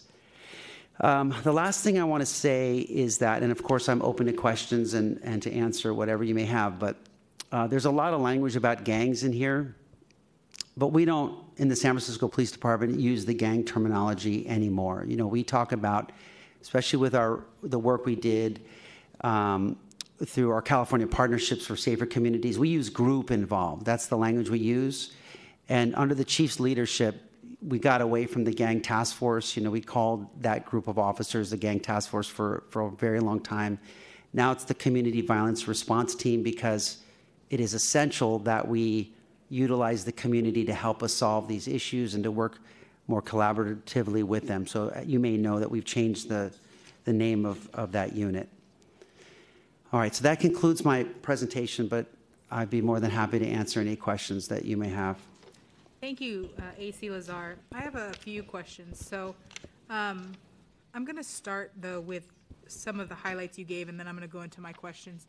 You indicated that the officers that participate in this program adhere to the body-worn camera policy. The officers, and you say there's 5 full-time, 2 part-time, right? And, yes. And these are officers that are part of the CVRT yes. team? So they're presumably not patrol officers, meaning they don't have a uniform like you, right? That's right. They are in plain clothes. So if they're in plain clothes, how are they adhering to the body-worn camera policy when plainclothes officers don't wear body-worn cameras like patrol officers do? Yeah, so a couple things. One is that we put into the, well, I say we, but the chief was very specific about putting into the MOU that the officers have to have body-worn cameras, but more importantly, the plainclothes officers now in our department are wearing body-worn cameras, and I know we've been working on an order regarding plainclothes policy, and we'll have a greater conversation about 5.08. So that is really what we are requiring our plainclothes officers to do now, is to wear BWC, and there are some limited, very limited, narrow exceptions to that. Well, I mean, I've seen the proposed order and the policy, and I don't think there is quite as limited as you say, but let me turn back to this. In these officers that are participating in this program with the FBI, are you saying that they have body-worn cameras even though they're plainclothes and that they're using them while they're engaged in this, in these operations? Is that what you're saying? That is what I'm saying. That is the rule that we have put into an MOU and have agreed to. And so, yes, that is what I'm saying. And then, you know, all members at the rank of below captain are issued body-worn cameras. So everyone has a camera. Right. But they are required to wear it because that is what we agreed to do. And then now we're saying all plainclothes are wearing body-worn cameras with the very limited exception. And we're close to rolling out our plainclothes policy all throughout operations.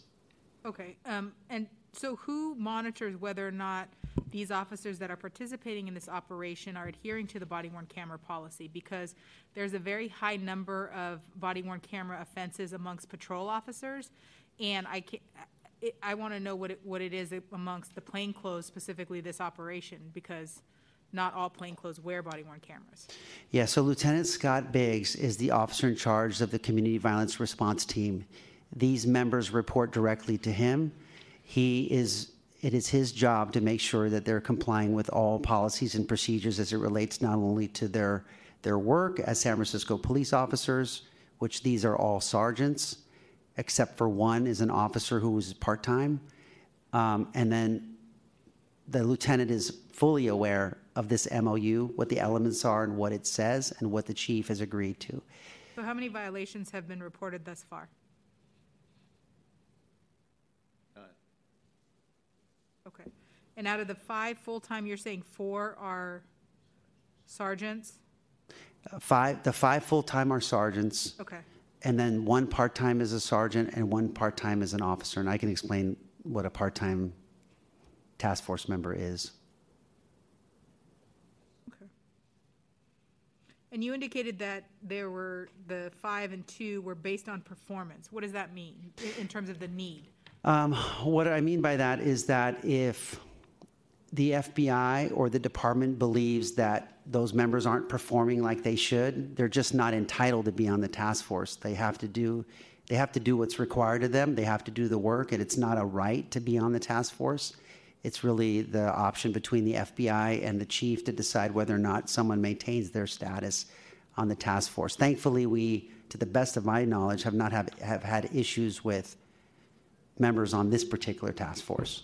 And how is that, so when you say that they're doing what they're supposed to be doing, how is that measured? How do we know that what are they supposed to be doing? Making arrests? Is it performance based on the number of arrests they conduct, the number of investigations?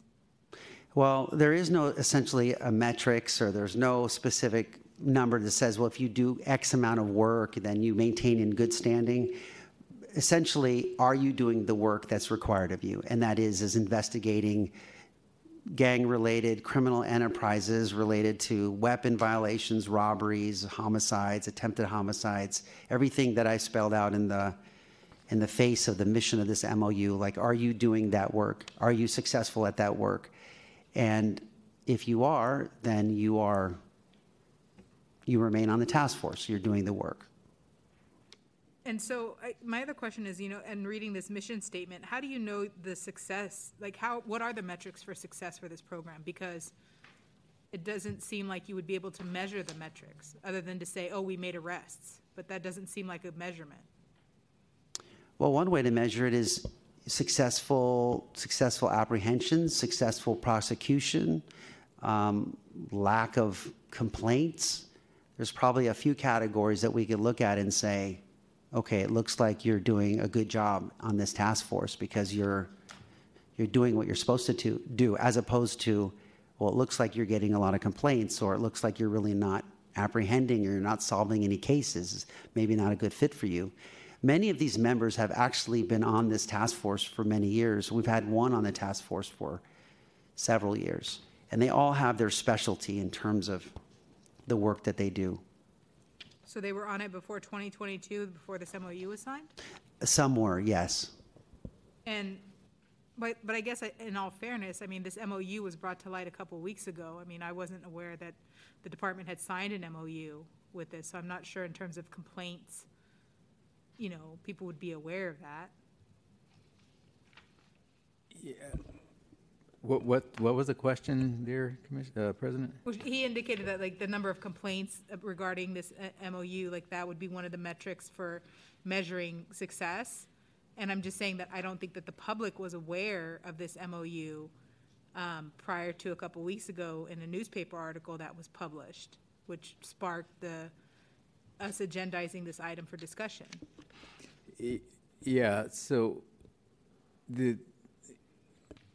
you have a list of all of our MOUs, and there's several pages of MOUs. This task force, just to reiterate what Assistant Chief Lazar said, many of the investigations that we conduct with our federal partners are long-term investigations, criminal enterprise groups. And to the question about what's the measurement of success is to carry through a successful case. When we're working in these task force configurations, these are usually not just random one-off type of operations. It's really identifying groups that are involved in crimes or series of crimes, and then that's one measurement of success. This MOU was just signed, so the measurement of how that will work will be determined with time, but this is not a new concept in terms of this whole task force. I think the first MOU was in 1996 with this type of configuration. But I do want to address not necessarily the article, but the point that you made about the commission just finding out about this. I do have the authority to sign MOUs as long as it doesn't. The JTTF administrative code that was cited in an article really pertained to the Joint Terrorism Task Force, which we have not been a part of since January of 2017. This MOU, I want to be very clear, has nothing to do with the JTTF or that type of work. So I guess the inference, insinuation that this was a workaround is something that I want to put to bed right now, because it wasn't. We followed 3.1 in my opinion in terms of this MOU was not an MOU that had anything to do with the JTTF or anything like that. And it also, we definitely put a clause in the MOU about body-worn cameras because we didn't want what has happened in other cities in task force configurations. There was a time when the federal government did not allow body-worn cameras in these task force operations. We would not participate under those conditions, so we wanted to spell that out and make it clear that our officers, if they're involved in these and they're doing enforcement actions, that they will wear their body-worn cameras. So. Right, and there was an article, and you had said one of the reasons that the JTTF you had pulled out, or one of the concerns or problems with it was the fact that officers were working closely with the FBI officers, and they create this relationship with them, and they have a working relationship, and it's difficult to be in a position where you're working with someone every single day and you have different objectives and different sort of rules you have to follow, because FBI officers adhere to their set of rules and the department, San Francisco, adheres to theirs. And sometimes those set of rules aren't, that they differ. For example, immigration and how we deal with immigration. And so you had indicated that it puts officers in a difficult position to be in if they're in a position where they're not allowed to do something, but their federal counterpart is. And so that was one of your concerns you had raised with JTTF. So I would imagine that the same scenario would be applicable in these situations, given the fact that these officers have to work closely. You have no jurisdiction over federal policy or law. So, I mean, how is that addressed? It's addressed in the MOU. Our officers follow city and county and SFPD policies. And if there's a conflict, the MOU states that our officers follow our policy. Speaking of immigration, we have nothing to do with the federal government in terms of immigration policy or enforcing immigration policy. But there's other difficulties that arise, and the one that comes to mind is the 2017, where the SFPD was working with the federal government on Operation Safe Schools. And in that instance, there was millions of dollars spent and thousands of hours by SFPD in this operation. And what came to light in federal court was that there was a practice of racial profiling and biased policing that resulted in the ACLU filing a civil lawsuit and the federal prosecutors dropping several cases because of these allegations. And so what safeguards have you put in, because I read the MOU and I don't see any, but what safeguards are there other than just saying pull out for SFPD so that we don't have these kind of instances again? Well, I don't, so the 2017, first of all, that case did not happen in 2017. I was here in 2017. It was pre-2017. Oh, right. But it came to light in 2017, Well, yeah, and the bottom line on that is if there are allegations of racial profiling, clear, you know, our policies clearly cover that. If there are allegations of racial profiling by SFPD officers, our policies clearly cover that. And I don't think there's not. But that was a prohibited practice when it first happened as well, Chief. I mean, I don't think that the department was condoning racial profiling or biased policing. So the question of an MOU and what safeguards do we put in place, we defer to our policies, and if there's an allegation of racial profiling that's proven true, the officer will be disciplined. I mean, and so no matter MOU or not, that's against our policy. So if your question is what safeguards are put in place, the safeguards are our officers, when there's a conflict, and I think that was your original question, defer to SFPD policies, and if the federal agency that we're working with does not agree with that, our officers will pull out of that operation. They won't participate in whatever they're doing that puts them in conflict with our policy. So that is the agreement that was put there for a purpose to address part of this issue, because we don't want that to be a situation where officers are having to decide, do I go with the federal policy or our policy? It's stated. Well, okay, I'll come back to that. My other concern is what you raised, AC Lazar, is the fact that the FBI maintains the records. All records are maintained by the FBI. And I wonder, again, what provisions or safeguards there are for the different guidelines that happen between state and federal court, especially when it comes to confidential informants or witnesses. So in state court, usually when the police report will indicate there's a confidential informant or the source of the information. And attorneys can file motions to reveal or disclose information so that, because there's a constitutional right to confront your accuser. In federal court, that practice is different.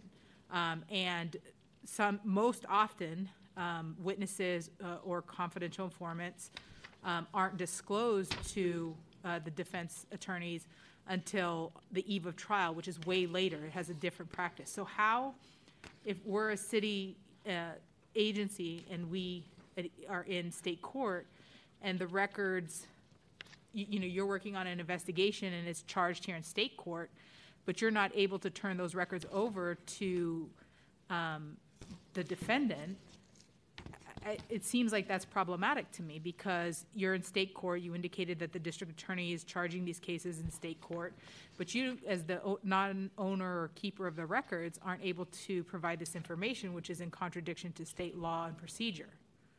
So I think one thing we need to clarify is the cases that are presented to the DA in San Francisco that are charged are the cases that we hang on to. In other words, we will clarify whether or not the FBI has a copy of those cases. I don't believe so, but we can double check. So the cases that the AUSA takes is cases that we're working in partnership with the FBI to resolve. But again, the majority of the cases that these task force members are working on, the AUSA they'll say it doesn't apply, or we don't want them, or we're not interested. And then these officers or sergeants or investigators take the case right to the DA. They try to get the case charged. They try to get an arrest warrant, what have you. Those are our case files. We have those case files in our filing system, in our department, in the offices that they work in. So I say that to say that I don't know if I don't know exactly if the FBI takes everything we're working on, even though it doesn't even apply to them, and hang on to it. I would venture to say no. But in the MOU, it clarify. says that their documents which tend to identify or may identify confidential informants or witnesses may be released without prior FBI approval. So how can you have the documents if the MOU is saying that these documents cannot be provided to the SFPD unless they approve? So they're not really you know what I mean? They're not really yours. Yes, I'm saying for the cases that get presented to the AUSA. But that distinction is not in this MOU. I understand. So that's where we need some clarity on that.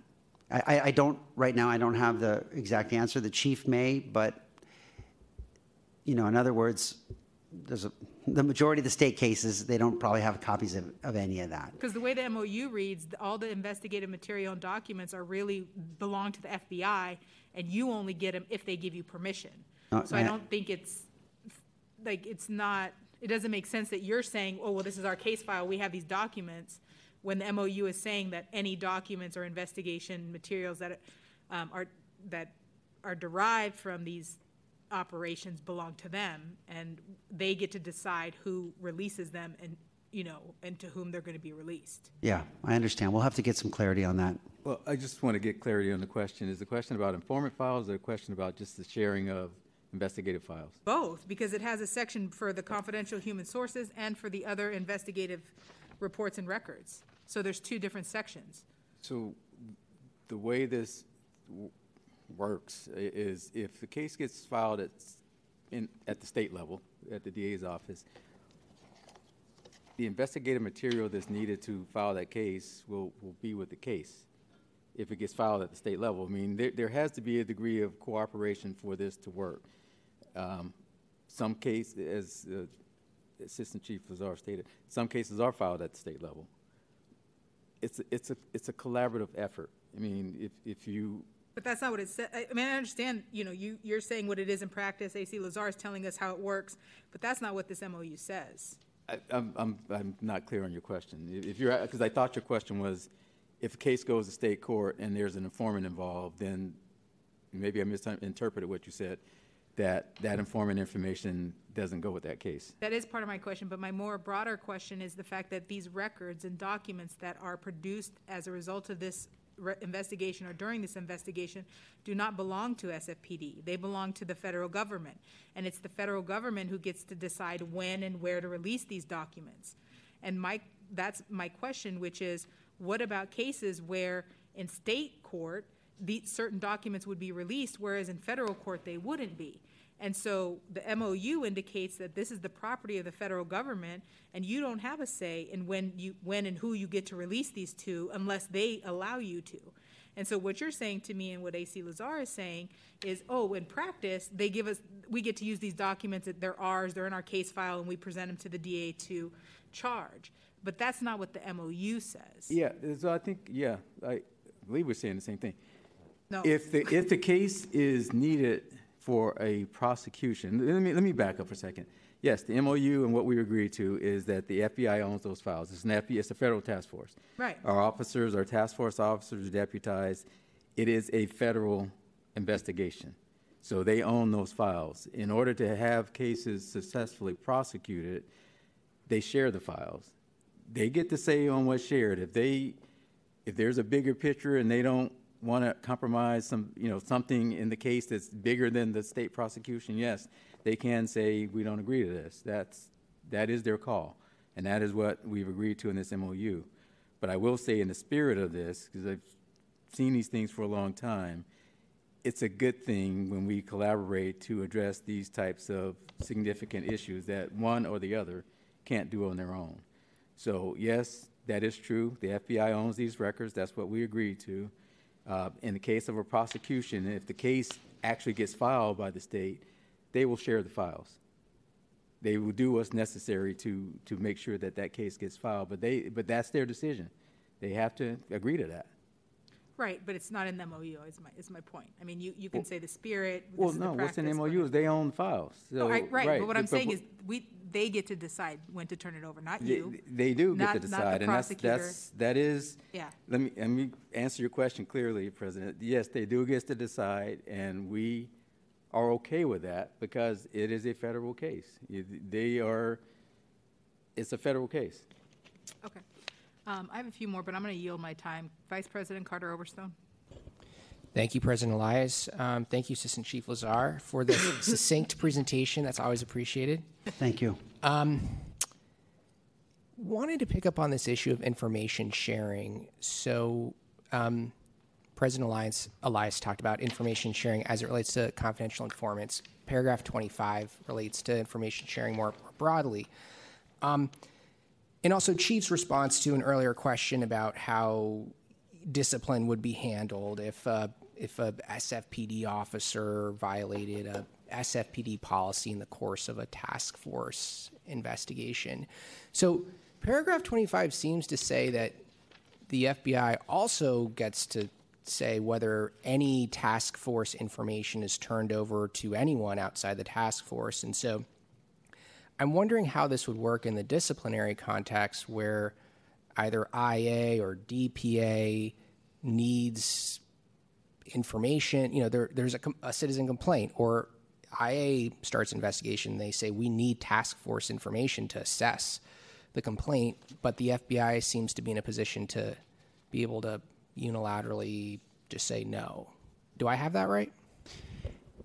Well, the question you have is correct in terms of would the FBI turn over information to the DPA or IA in the event of an allegation? And I'm going to say you'd have to make a request. I'm not going to speculate as to what they would do. The chief would have a little bit more insight on discipline on that. Yeah, we would have to get approval for that information to turn over from the FBI to be turned over. We would have to get approval. Okay, so I guess earlier President Elias laid out a situation where there is, a violation of our bias policy, and your response was, well, if that happens, we would handle it. But it seems that this is a serious kind of impediment to handling it. If the FBI can just say, well, we support discipline, but we kind of don't want this information outside of our bubble, it kind of immunizes officers from having not even discipline, but just an investigation into whether there was a violation of policy in the first place. I mean, is that right? Yeah, I'm not clear on your question. Okay, let's say there's a citizen complaint against an officer in the task force. DPA investigates it as it is required to investigate. In the course of that investigation, DPA decides that it needs certain records, perhaps body-worn camera footage, and it makes a request to the department for that information. Under paragraph 25, it seems the department wouldn't be able to hand that over because it would be task force information. And if it's task force information, the FBI has to greenlight it first. So then if the FBI says no for its own reasons, then we just can't investigate misconduct of officers that are on the task force. That's my question. Yeah, so the FBI would have a right to say no under this MOU. The case would be told, and whatever the reason they said no for, when that has been resolved, then that investigation will go forward. So I think the issue, and I'll address it as clearly as I can, is this. In order for these task forces to work, there has to be cooperation. And yes, the FBI could say no, because if it's, whatever the case is in that investigation that would cause that type of response, the case can be told. For however amount of time that this criminal investigation is ongoing. However, they do have the right to say no per the agreement. They do have the right to say no.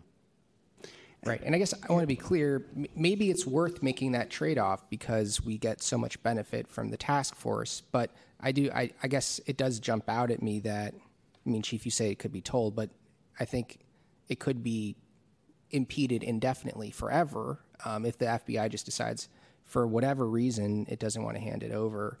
That does seem kind of extraordinary. If I may add, Commissioner, one of the things I'm hoping we don't do is speculate that they would not hand it over. To the chief's point about the cooperative spirit of working in partnership, if they knew that one of our members, it was alleged that they engaged in some sort of misconduct or violation of the policy, we would make that request. I can't stand here today and say, and they would absolutely give us the record, but I would be surprised if they didn't, and they don't want problems on their task force. Are we aware of, take your point well taken about hypotheticals, but so are we aware of situations where either IAD or DPA has asked for task force information and they have not received it? Not during, Perhaps you should, may I answer that question? well, let me answer the question. Not during my tenure. I am aware of a case prior to that where that was the case, and the case was actually told, but not during my tenure. We have not, as far as I know, we have not had that problem in the 6 years I've been here. Please. Shall I address you? Sure. Okay. So we have had 2 cases recently, and DPA shares your concern specifically with paragraph number 25, 26, but also with paragraph number 62. All of which came into play in 2 cases that we have with where officers from SVRT were involved. We see issues, jurisdictional issues, because in those particular cases, those officers were conducting law enforcement activities outside of San Francisco. We saw issues, allegations of, obviously we received allegations of misconduct. We were not ultimately able to complete our investigation and come to a conclusion regarding whether the officers committed misconduct or not, because it took us 8 months of fighting to get some of the records. Some of the records we did not get, and we were advised by police legal that the basis for not getting those records was because of FBI involvement. And other reasons. And third, and most importantly, 62 is a very interesting paragraph because there is a consortium, a collaborative of some sort, called the Northern California Regional Intelligence Center that has a ton of military-grade surveillance-type equipment that is available for use by the FBI. Members of SVRT are also able to go and loan that different type of equipment out and use it in their investigation.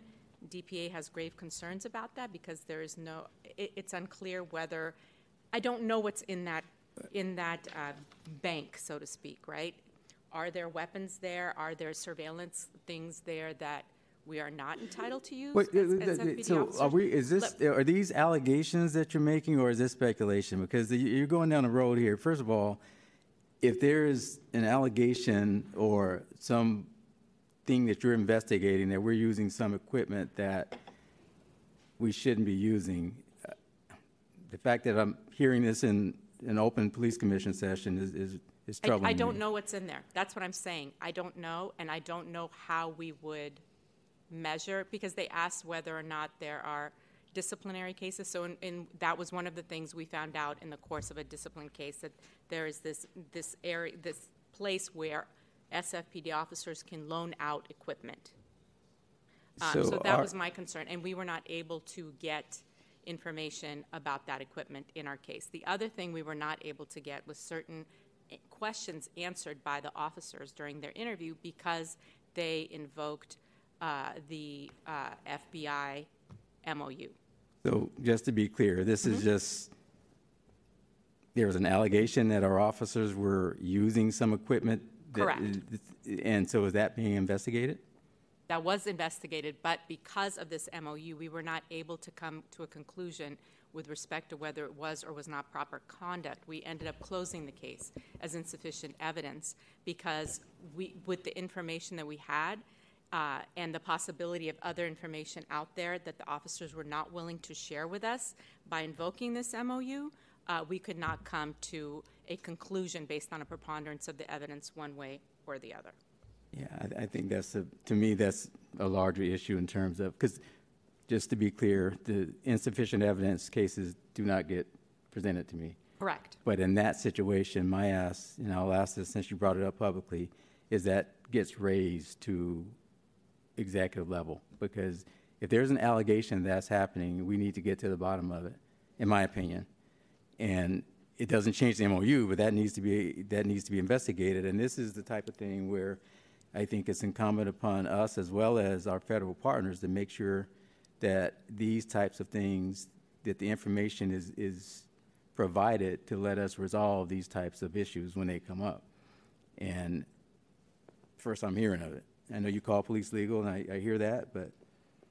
Right. I mean, we can't elevate every case to your level, but I appreciate that, and we certainly will be in touch about this specific case. But that doesn't change the issue, like I said, that DPA has with respect to paragraph 25, 26, and 62. And Okay. that is a practical, real-world situation, because up to this point we've been talking about speculation of what would happen. Well, we know what would happen, and that is that this particular MOU is an impediment to DPA obtaining information in discipline cases in a timely, expeditious fashion and obtaining all of the evidence. So we have concerns, is the bottom line. If I may add to the chief's point, however, if you give us an opportunity to get information for you, please give us the opportunity. It may not get to the chief's level, but it can come to our acting assistant chief, over chief of staff, or anybody at the command staff level to make the calls and say, hey, look, we're trying to get this. We know what the MOU says. This is important, and we will do that.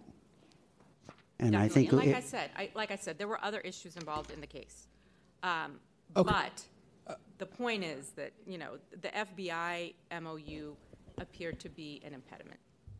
Okay, that's helpful. I mean, that's helpful to know, and I think this might be a subject for broader conversation since there apparently was at least a couple instances where paragraph 25 was at play. I wanted to ask about both Assistant Chief Lazar and Chief Scott both referenced paragraph 18, which basically says, if there's a conflict between federal policy and local policy, officers will follow the policy of their respective agencies. It seems to me that in practice this is harder to do. I think it says if an SFPD officer is really in a tight situation, they just need to withdraw, quote, withdraw from that portion of the operation. I just wonder how this works in practice, because if everyone's following their respective agencies' policies, how does that work in all of the situations that require kind of coordination of groups of individuals? I mean, it wasn't that long ago that we had the barricaded suspect DGO, where it's like, the officer, the sergeant, the lieutenant, they each have like 6 things they've got to, do really quickly in order when they arrive to the scene.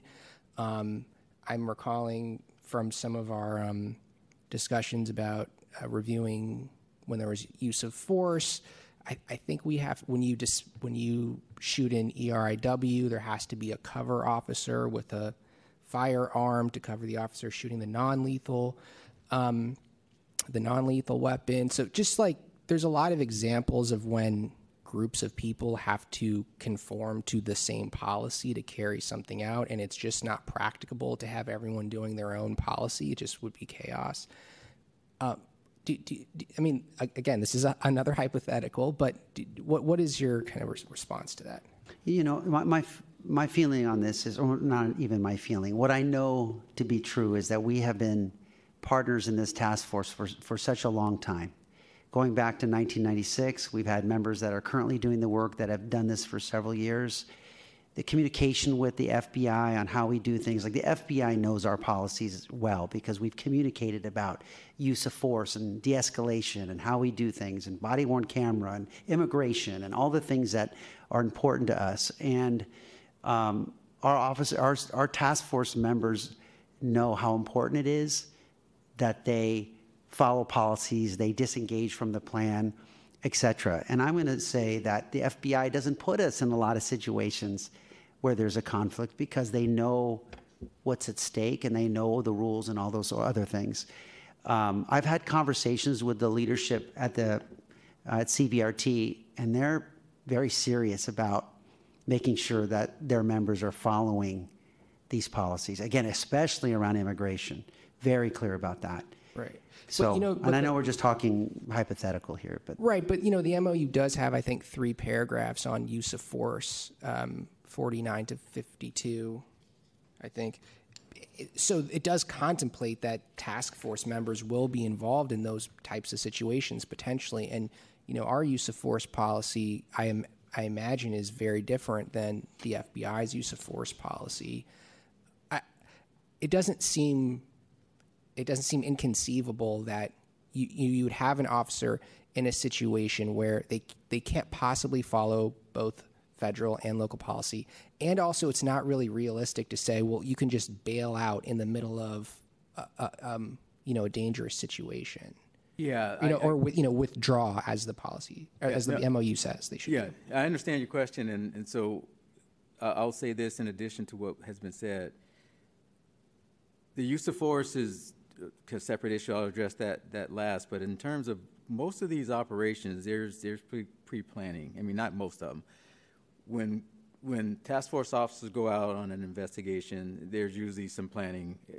There is planning if they're going to do an enforcement or an arrest. And this is where these briefings happen as to what the rules of engagement are. Our officers are required to follow our policy, even in the use of force. So use of force, to me, is not the issue, but what could be an issue is the dynamic things that can occur during an operations. For instance, and this is some real-life examples here, in the case where immigration, and this is what Chief Lazar had mentioned, immigration somehow pops into the issue. We have pulled out of those operations. If it's a criminal investigation, child pornography, and we do some joint operations on child pornography and those types of things, we're there to investigate the criminal operation. If it goes to a situation where the non-criminal part of Homeland Security gets involved, we're out. And we have done that. So there is the ability to pull out. In a dynamic situation where, let's say, a warrant is being served, first thing is our officers have to follow the policy. So their body-worn cameras will be with them and on. If the FBI or whoever we're working with cannot agree to that, we won't take part in that. Let's say task force officers are going out for an interview and something happens spontaneously. Our officers are required to follow our policies. There should not be any question of what the FBI needs to do. So I guess the question becomes if both, because this has happened not in San Francisco while I've been here, but I've seen it happen in law enforcement, where there's multiple agencies involved in a use of force, officer-involved shooting, which is one of the issues that brought us to the body-worn camera discussion. This happened in another state, but the bottom line is our officers will follow our policy in those situations, and if the federal partner can't agree to that, they will not participate. And so before we serve a warrant, if they say we can't allow body-worn cameras at this warrant service, then we won't be a part of that warrant service. So that's the way it will work. If somebody's going to lunch and they're task force and a bank robbery goes down, our officers have to follow our policies. The FBI people have to follow their policy. It could happen, yes, but we are required to follow our own policies. Okay, thanks, Chief. So this MOU wasn't presented to the commission before it was entered into, and is it the department's view? I think it was signed before the new 3.01 became effective. Is it your view that if this was signed after the new 3.01 became effective, you would have to have presented it to the commission? Well, it's my view in that the requirements of of course, anything related to the Joint Terrorism Task Force, which was the administrative code that was discussed. Right. Not setting aside the administrative code, because that clearly says if it's JTTF, you have to present it. But I just mean under the 3.01's provision about the commission approving MOUs that affect commission policies. Say if this came up, if this was signed in August of 2022, do you think you would have had to present it to the commission? If it was signed in August of 2022? Meaning after the new 3.01 was operational? No, because I don't believe that it modifies the commission's policies. Or any task force, not just the FBI, that doesn't modify a DGO or amend the DGO or change a DGO, or it's not JTTF related. I don't believe, well, the policy says those don't have to be presented to the commission, so I don't believe that it would. Okay. I think that's maybe a larger conversation, because I also wonder if there's a close call about whether something affects a commission policy, who gets to decide whether it needs to be presented to the commission, but maybe we'll leave that for another day. My very last question is, do you think that this would affect SFPD officers' ability to notify a supervisor as required under SFPD policy in a given situation? There's so many policies that require officers to notify a supervisor under myriad circumstances, but if it's a task force operation and there's such control on task force information, does this MOU, in your view, affect supervisory notification requirements? In my view, no. I second that. No. Just because, as you know, in the MOU, it says that the task force will keep the chief of police or a designee informed as to the cases and the work. Those sergeants are in constant communication with their lieutenant about everything that they're doing. If they have a use of force that needs to be investigated and all that, they have those conversations with the lieutenant. Like they even work inside the SFPD. They're always with their boss. Great. Thank you. Those are all my questions. Thank you. Thank you, President Elias. Thank you, Chief, and thank you, Assistant Chief Lazar. I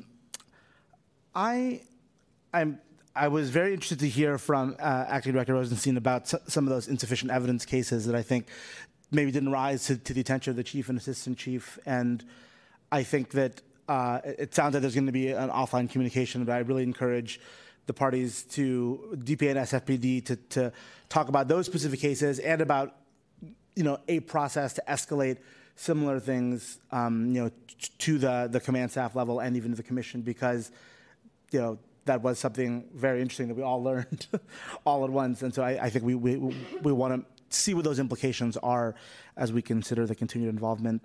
I have a couple of issues I want to talk about. First, I want to talk about, talk about paragraph 18, which says that SFPD officers assigned will abide by all SFPD policies, procedures, and laws.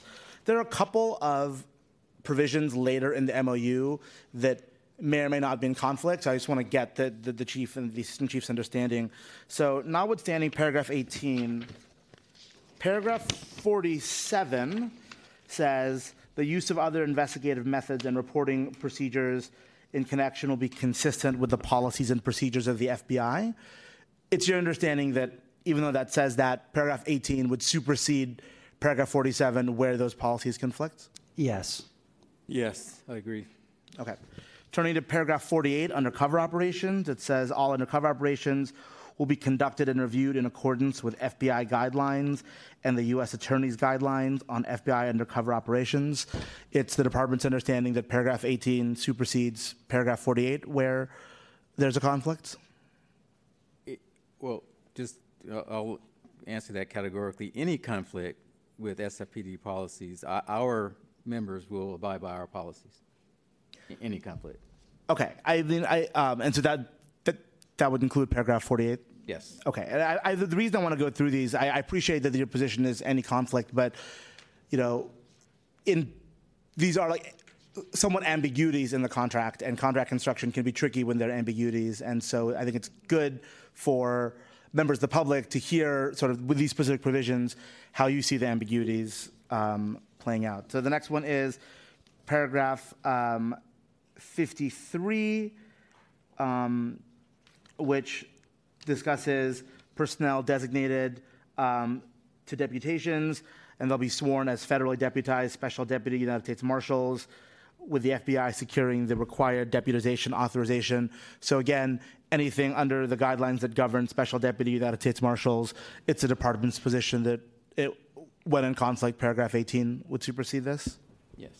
Okay, Yes. and then the last one in this line of questioning is paragraph 54, where it says deputized personnel will be subject to the rules and regulations pertaining to such deputation.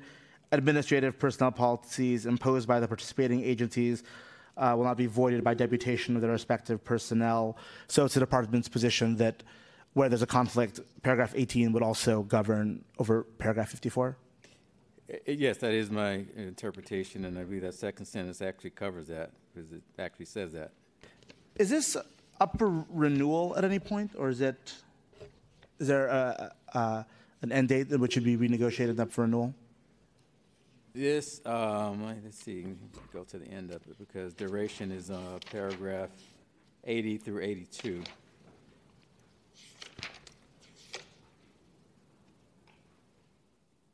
Okay, so it's sort of open-ended unless there's a notice of termination. Correct. Do you know when the last time, I know we have the 1996 version. Do you know when the last time was that there was a version renegotiated between then and the sort of second most recent one? Okay. This one for this, I think the only one before that was 1996. Okay. I mean, given how many of our policies are from the 90s, it's not the most surprising thing to learn. Okay, I think that makes sense. I think a concern I have and why I called out those 4 paragraphs in conflicts is, and I'm glad that both Chief and Assistant Chief agree that you believe paragraph 18 would govern in those circumstances.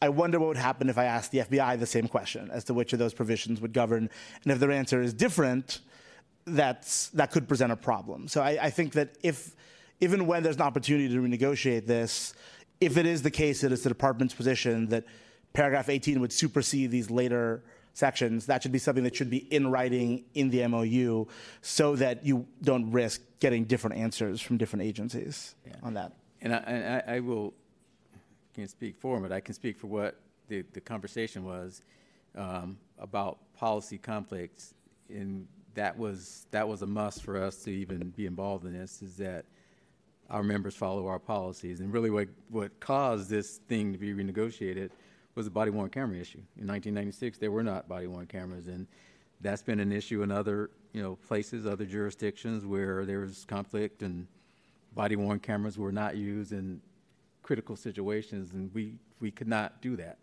So that's really what caused this to be renegotiated for this time, and there was some insistence. So the answer that I got was the same that I'm saying in this hearing, is that the FBI has agreed to this. So I really don't believe that their answer would be any different, because that was part of this discussion and the negotiations. Absolutely, and I think my hope would be the same, but as we saw with JTTF in 2017, administrations change, FBI administrations change, and they might have different AUSAs change.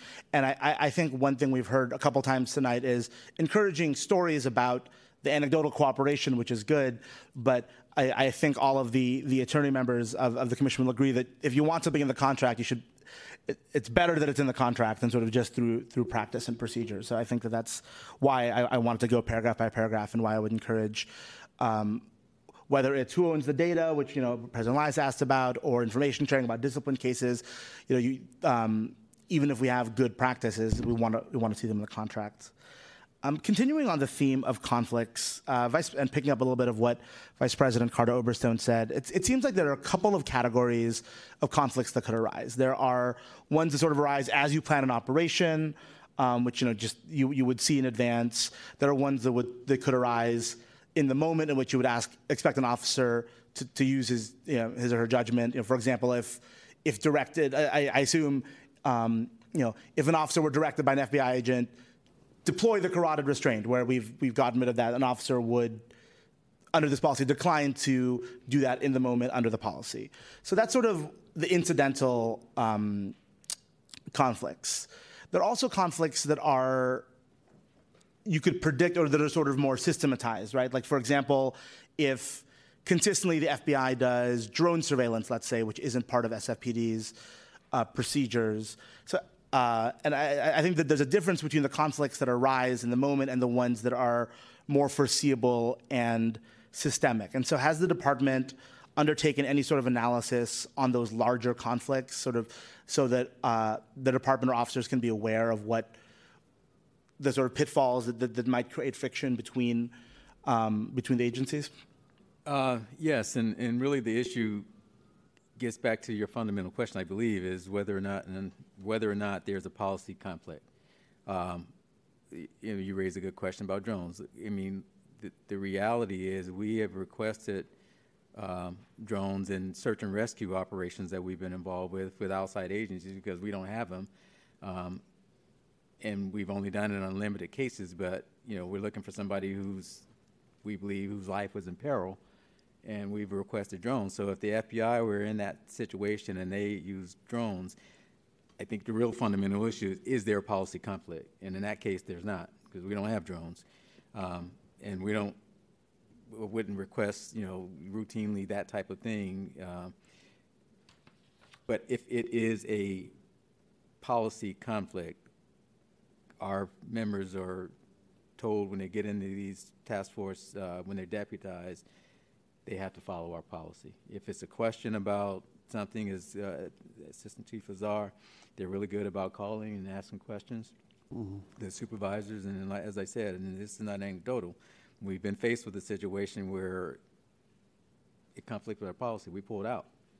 So I'm confident, nothing's foolproof, to the Commissioner's point earlier, but I do think that the structure is there for us to be able to handle whatever situation that might be disciplinary under this MOU, notwithstanding, what we just heard today from Ms. Rosenstein, which we will follow up on. But. Okay, that makes sense. I just think I would note that I think it would be proactive to identify categorical areas that might lead to a conflict that you could prepare because of the nature, the high-stress nature of the job and things popping up. So if there was a way to sort of categorically identify, for example, our policy on First Amendment activities is much stricter, I imagine, than the FBI's. And so so that when officers are detailed to the unit, they sort of know what to look out for because it can be so circumstantial and incidental when these conflicts might arise, to sort of look where conflicts might occur. Understood. Yes. And then you said there were 5 full-time and 2 part-time officers. And so are those officers all deputized pursuant to paragraph 53? Or is it under a different system? Yeah, well, the 5 full-time are deputized, and then they have access to the FBI and the building and the office and the spaces if they need to go there and have meetings and things like that. The part-time contribute to the work, but when they go to the federal building, they have to be escorted around. They don't have necessarily the full clearances that the others do. And they do, they're the part-time contributors to the work that's going on. They have other work that they do. And so that's why we call them part-time. And so the part-timers aren't deputized pursuant to paragraph 53, they're just assisting? Yeah, I will have to double check on that. I don't know exactly. Obviously, the full-time are. The part-time, I'm not exactly sure. Okay. They do work with the task force. Yeah, one of them is an officer, and he does a lot of supportive work behind the scenes. So we'll get back to you right away on that answer. Well, maybe the chief knows. If they're formally a part of the task force, they are deputized. Okay. Because there are some in some situations, if funding allows, there's reimbursement and things of that nature that officers, that the city can get reimbursed for overtime funding. They have to be deputized in the task force in order for that to be triggered. Sort of on the opposite side of the DPA question we had, are the deputized officers also subject to discipline under FBI disciplinary procedures if they were to do something maybe that violated FBI procedures but didn't violate SFPD procedures? No, not administratively. The FBI has no jurisdiction over it. What they can do is terminate the agreement that officer is a part of this task force, but the administrative part of that is incumbent upon the department. If we're talking about criminal violations, that's a different story. So, they can, of course, investigate criminally. Yeah, and I would add, I'm confident that if we violate something on the FBI side, we would hear about it. Like they would not be happy with our member.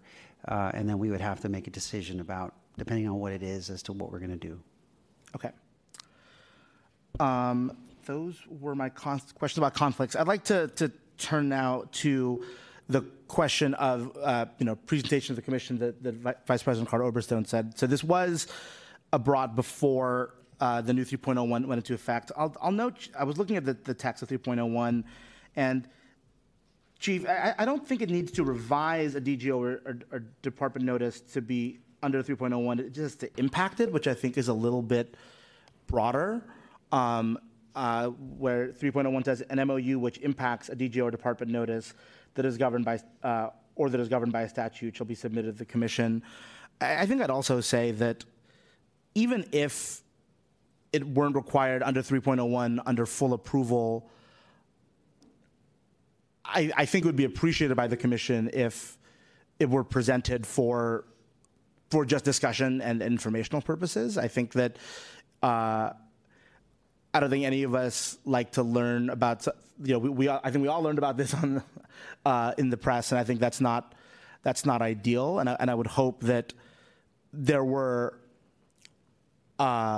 a more free-flowing communication so that we could be updated that something is upcoming, because even if it weren't for approval, like in the hypothetical, if this were presented coming up this year and the commission could discuss it, some of the questions that I had about ambiguities under paragraph 18, even if we're not voting on it, could be something that you could take back before the MOU was finalized under your prerogative as department head, or maybe adding language about disciplinary cases for DPA. So I think there's always value in getting additional perspectives there, and so I would hope that would be something that the department would consider.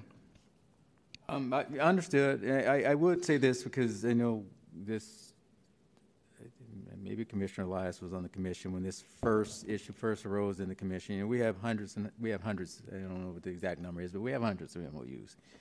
And I guess in the sense that you said, I mean, all of our MOUs, officers, DGOs can be impacted because our officers have to follow those policies.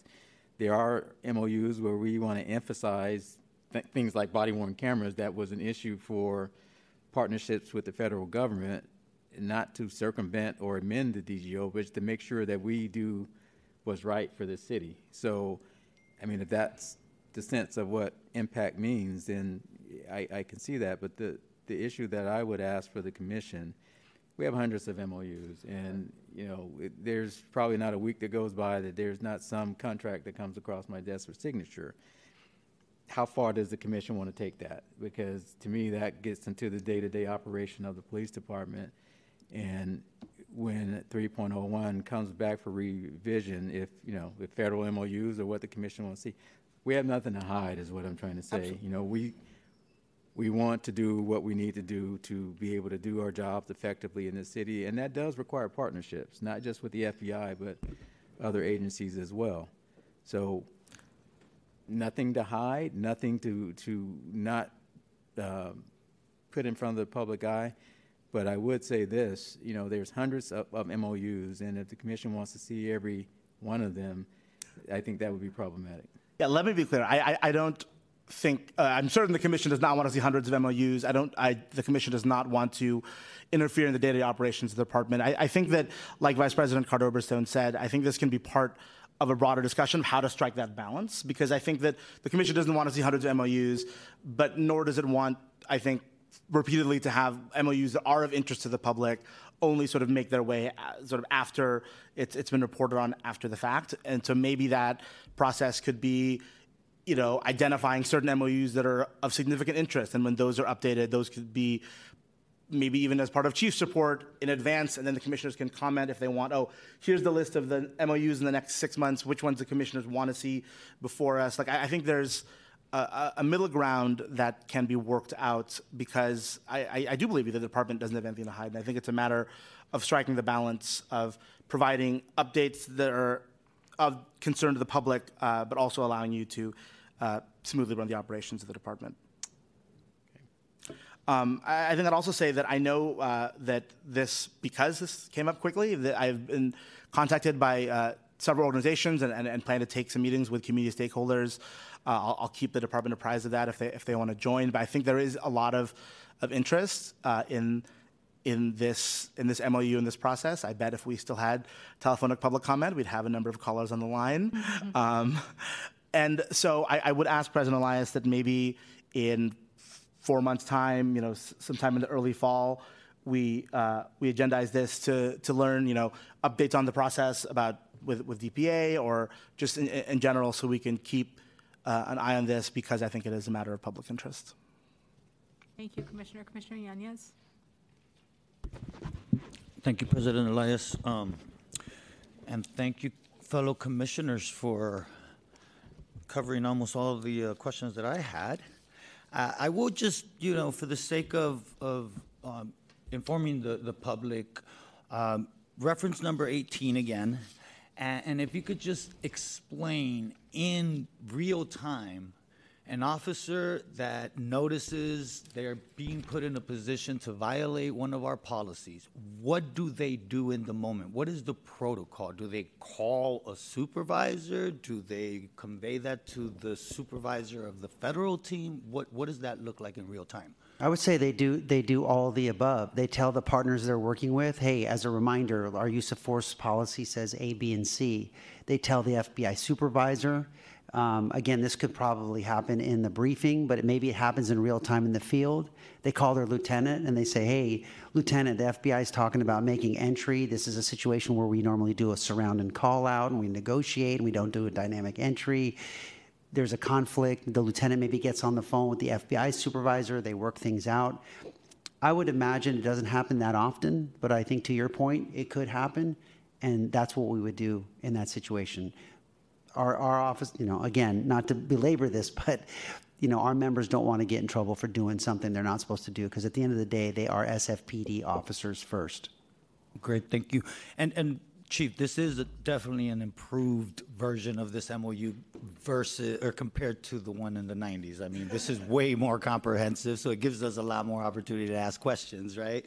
I'll turn to number 72. The non-disclosure agreements. Does everyone on this team sign these, including supervisors?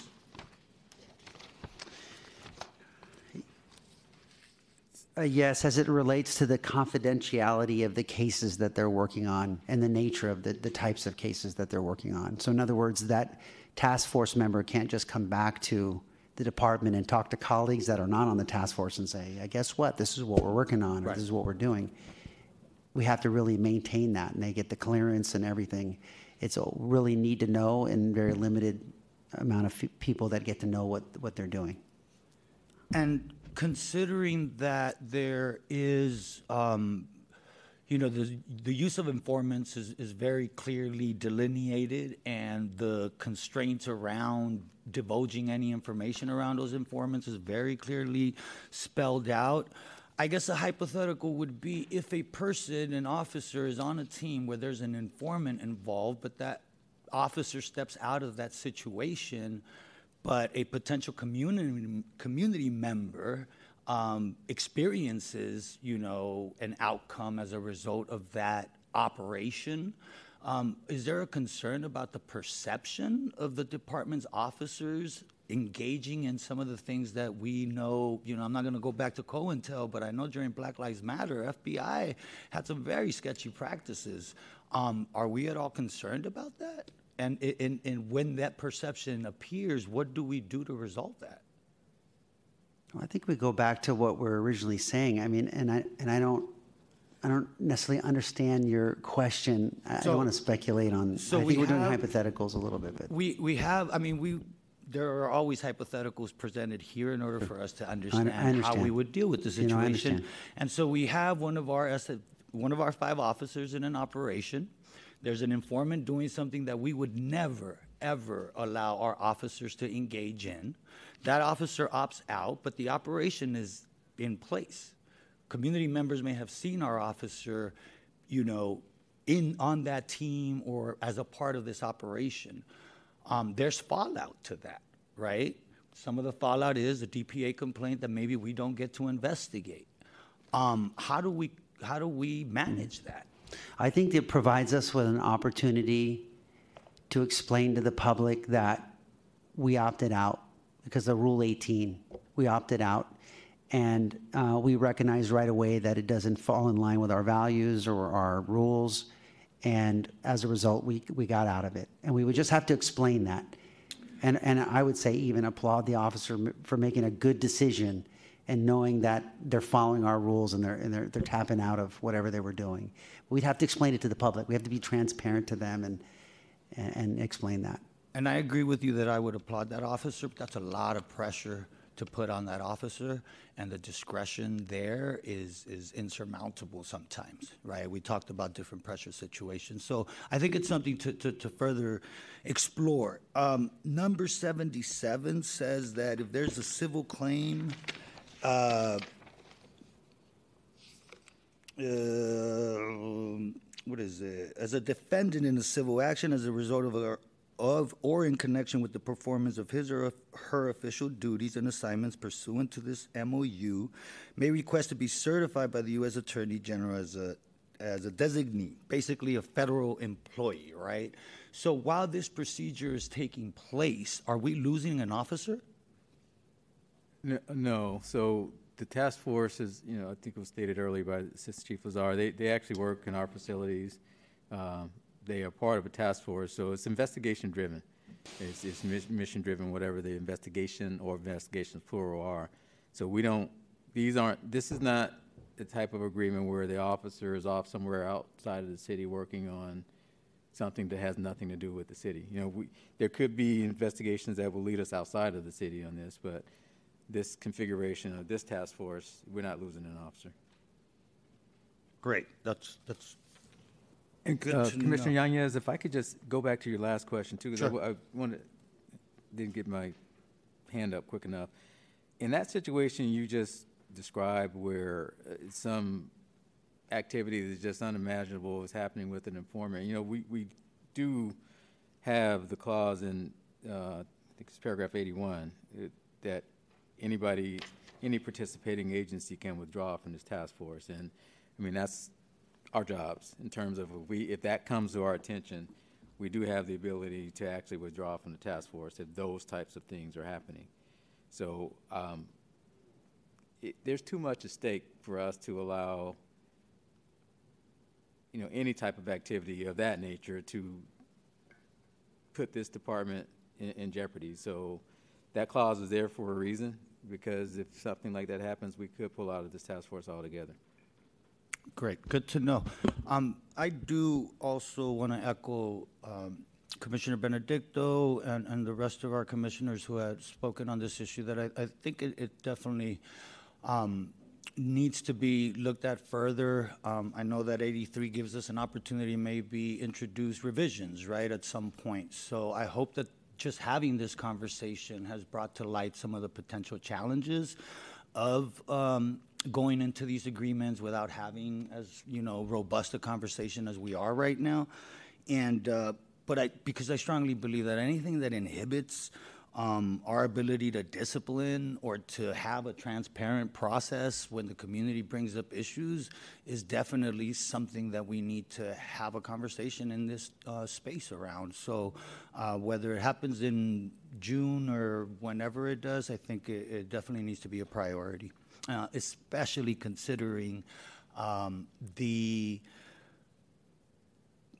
of the questions that I have fielded after that Sanctuary City rally that happened in front of City Hall as a result of the proposal that unfortunately had an image of you connected to it. And so the fact that there are immigrant communities who are now having a question whether they will reach out because of these perceptions, I think it really behooves us to address this and get to resolve it as soon as possible. Thank you. Yes, sir. And can I address that because I just want to make very, very clear, and I know you didn't mean the intent to say that I was connected to that, because I wasn't. But just for the public, it was a stock photo that was placed with this article with my picture on it. Me nor any member of this department had anything to do with that. So I just want to be very clear on that. Yes, and I didn't mean. Well, I know. I but know that it's the I didn't want to leave that perception hanging. is there because of someone's using your picture, but I know you clarified that in February. Thank you. Commissioner Walker? Thank you very much. I just have a couple of questions.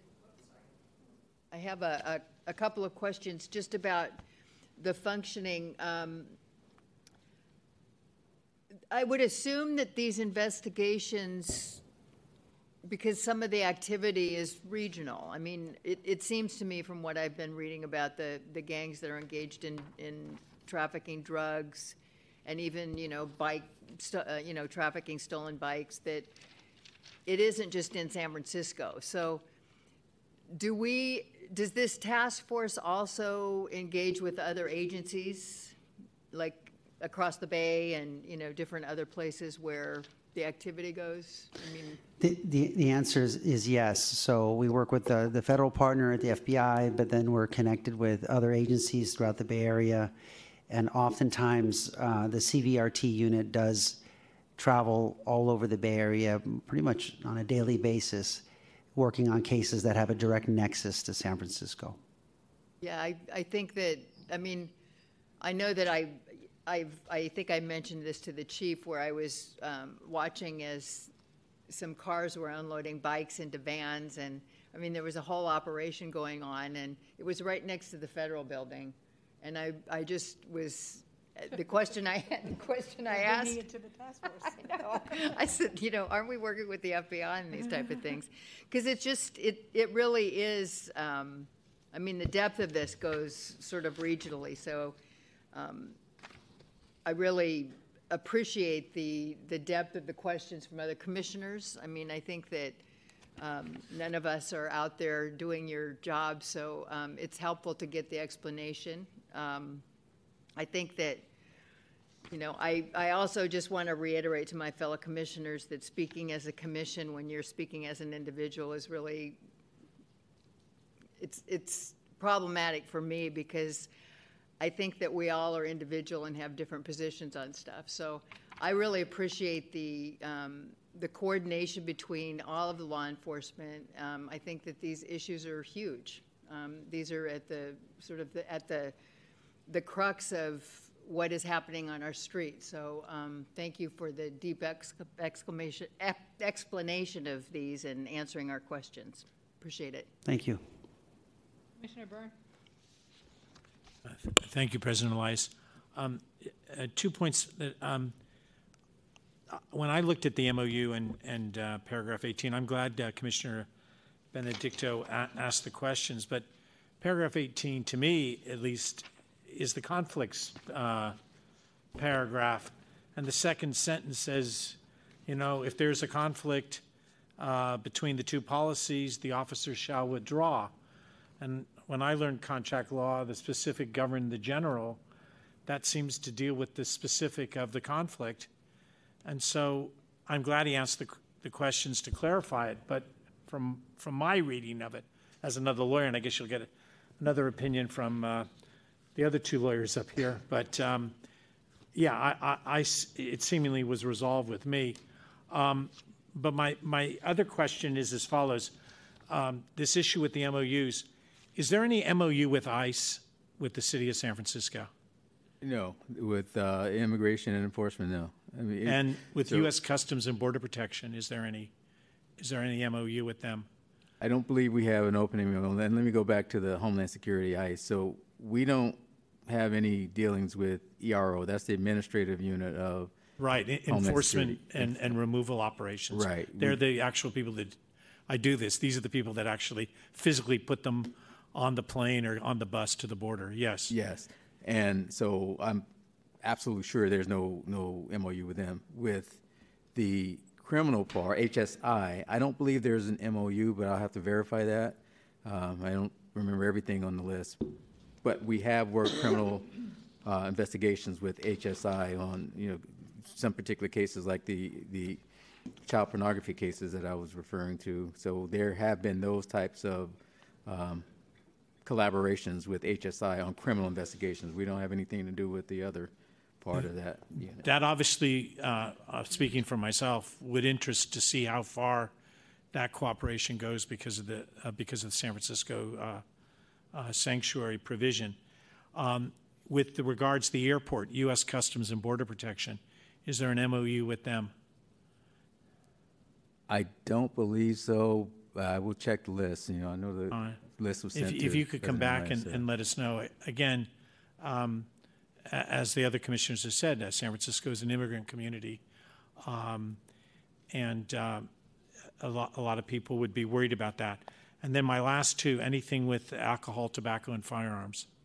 We do have a partnership with alcohol and tobacco and firearms, and that's through our Crime Gun Investigation Center, CGIC, which is a collaborative to reduce gun violence. Is there an MOU? I believe there is an MOU with them. I know there's definitely a grant that we got grant funding to start this investigation center, but I will check to verify. But I believe there is an MOU with ATF. And finally, the Drug Enforcement Administration.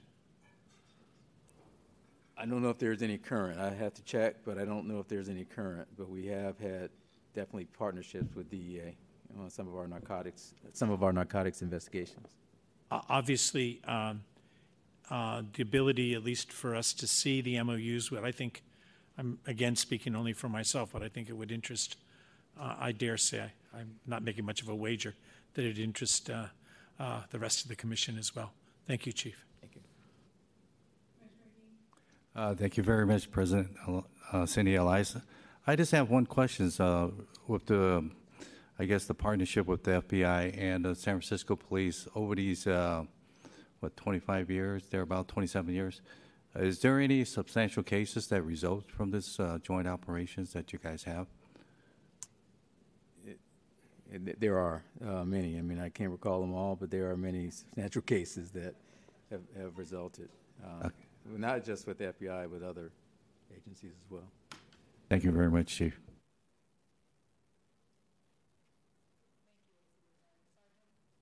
Thank you.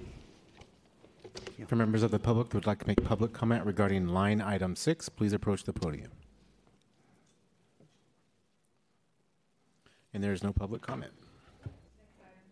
Line item 7, discussion of the draft memorandum of understanding between the San Francisco Police Department and the San Francisco District Attorney's Office regarding the investigation of serious uses of forces and in-custody deaths for meet and confer purposes with the affected collective bargaining units as required by law. Judge Walker, retired, assisted with the negotiation of the draft MOU that the DA's office and SFPD have agreed upon. Discussion, as well as a discussion of the MOU between SFPD and DPA regarding the investigation of officer-involved shootings. Who's presenting? Okay, Commissioner, that would be me. Let me grab my notes.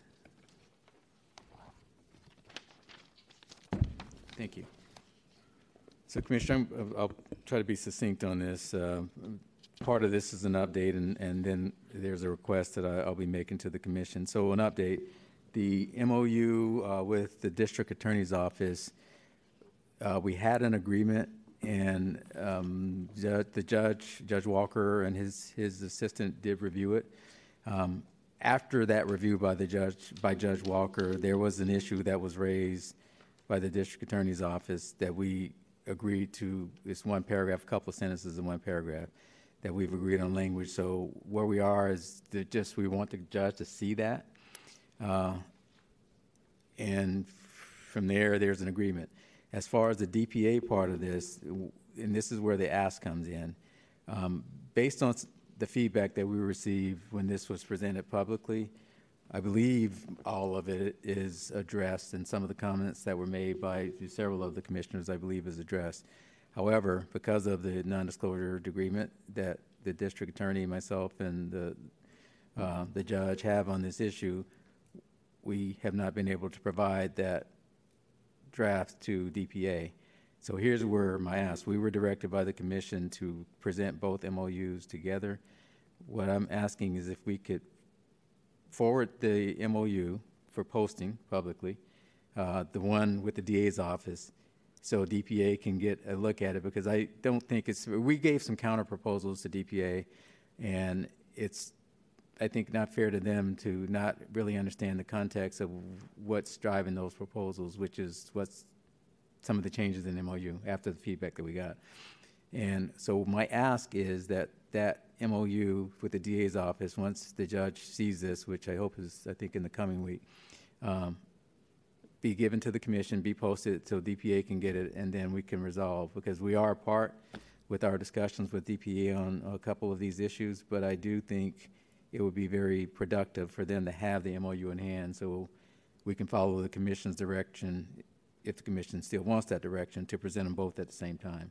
It's just very hard for us to do that MOU without them having the changes in the agreement with the DA's office. So that is my ask. So that's where we are on it. There have been meetings, and I've talked to Director Henderson about this. So that's my ask. If we can have that MOU given to the commission, posted publicly, DPA can get it, and then the commission can get both at the same time, as was requested. So a couple questions. One is, my understanding is that you had signed an extension until March 31st. So you'll be obviously signing another one? Unless we do quick work. I mean, we're going to try to do this as quickly as possible. What I've done to keep the sense of urgency is I don't want to just automatically assign extensions, as long as we sign it before the MOU expires. Okay. But that's why we're doing them 1 month at a time. I mean,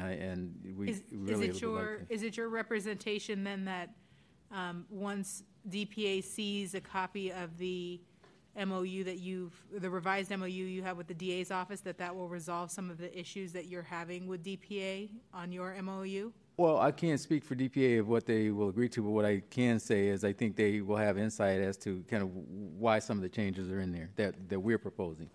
And we can talk through, with the document in their hand, some of what was said in the commission and why the agreements are now like they are, so we can kind of talk through that and see if we can come to an agreement. I can't guarantee that we will, but we're going to try our best from our end. But I don't think it's fair to them or us to do this without them having the MOU in their hand. Well, maybe the question was directed for DPA then. I'm not sure that answering why is going to bring DPA and SFPD closer together. Let me explain why. So in November, we saw the draft MOU between the DA's office and SFPD that the public saw. That's also attached as here. And there is nothing in that MOU that should affect our sharing of information and access to information between SFPD and DPA because of the charter.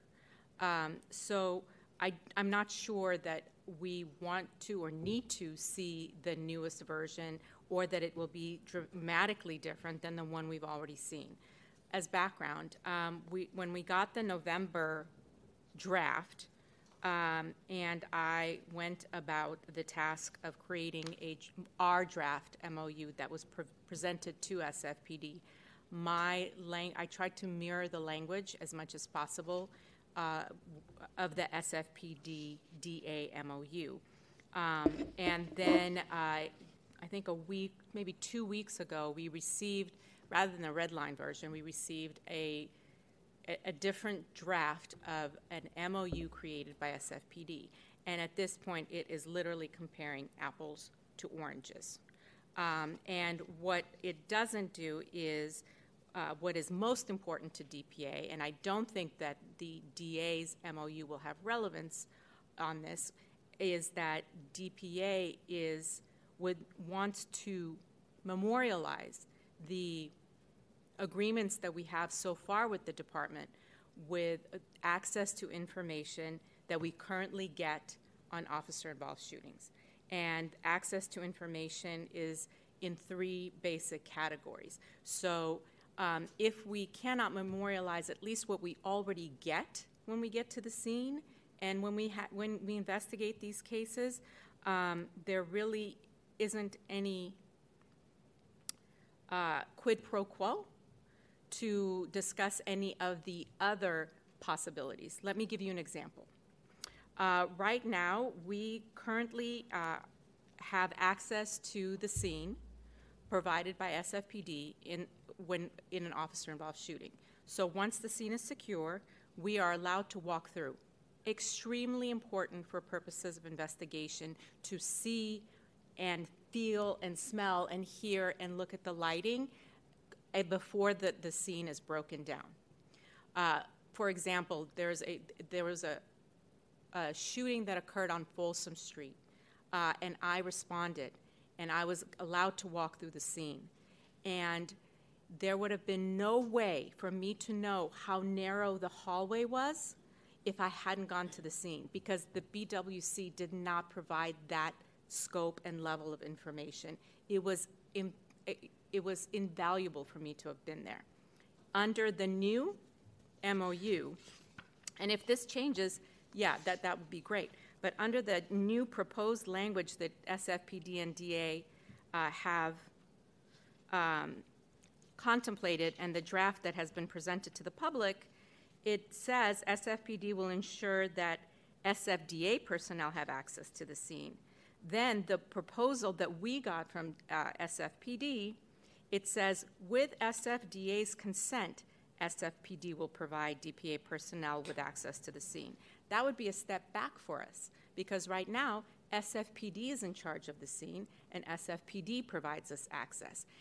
Additionally, it's disingenuous to say that SFDA, with SFDA's consent, because they are not conducting the initial investigation.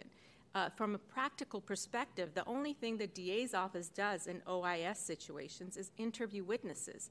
In terms of the physical evidence that is preserved and collected at the scene, that is done exclusively by SFPD. And I don't see that changing because, as Chief Scott has explained in the past, the DA's office doesn't have capacity to control the scene.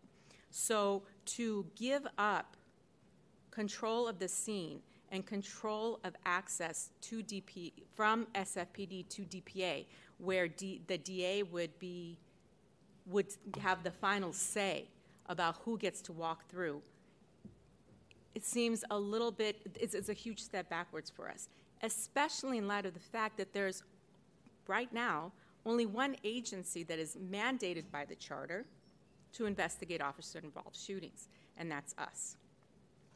The other issue is that the language between the DA and SFPD says that SFPD on scene will brief the DA on all relevant information known at the time, including name, location of involved witnesses, officers, name, address, location of civilian witnesses, all statements made by the officers, physical evidence discovered, medical condition of all injured parties.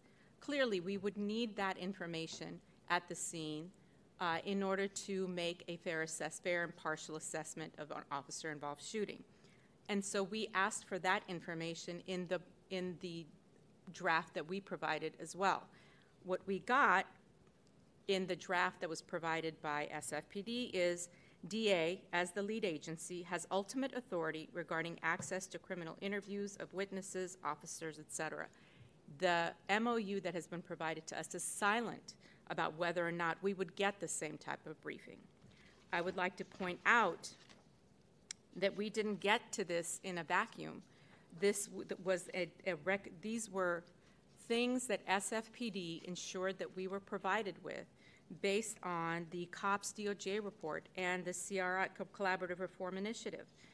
Recommendation 10.1 specifically said, and this is how old the recommendation is, SFPD should establish formal protocols to ensure homicide detail, because back then there was no IIB, provide OCC, now DPA, and DA's investigator a timely briefing about facts of the case and formal walkthrough to the incident scene.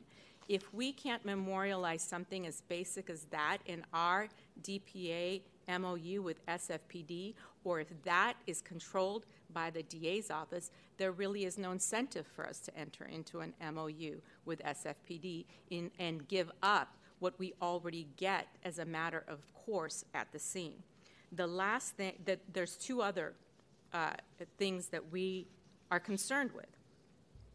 We have fought, and thanks to the chief, had the ability to watch through closed-circuit television capabilities at headquarters, interviews of officers, interviews of witnesses that are done almost contemporaneously to an officer-involved shooting. So these witnesses are brought back to headquarters, and we are in one room with IAD and the homicide, well, now IIB, and criminal investigators from ISD are in another room, and we can watch the interviews that goes on. And for those of you that have done any type of trial work or any investigations, you will agree with me that nonverbal communication is just as important, if not more important, than verbal communication.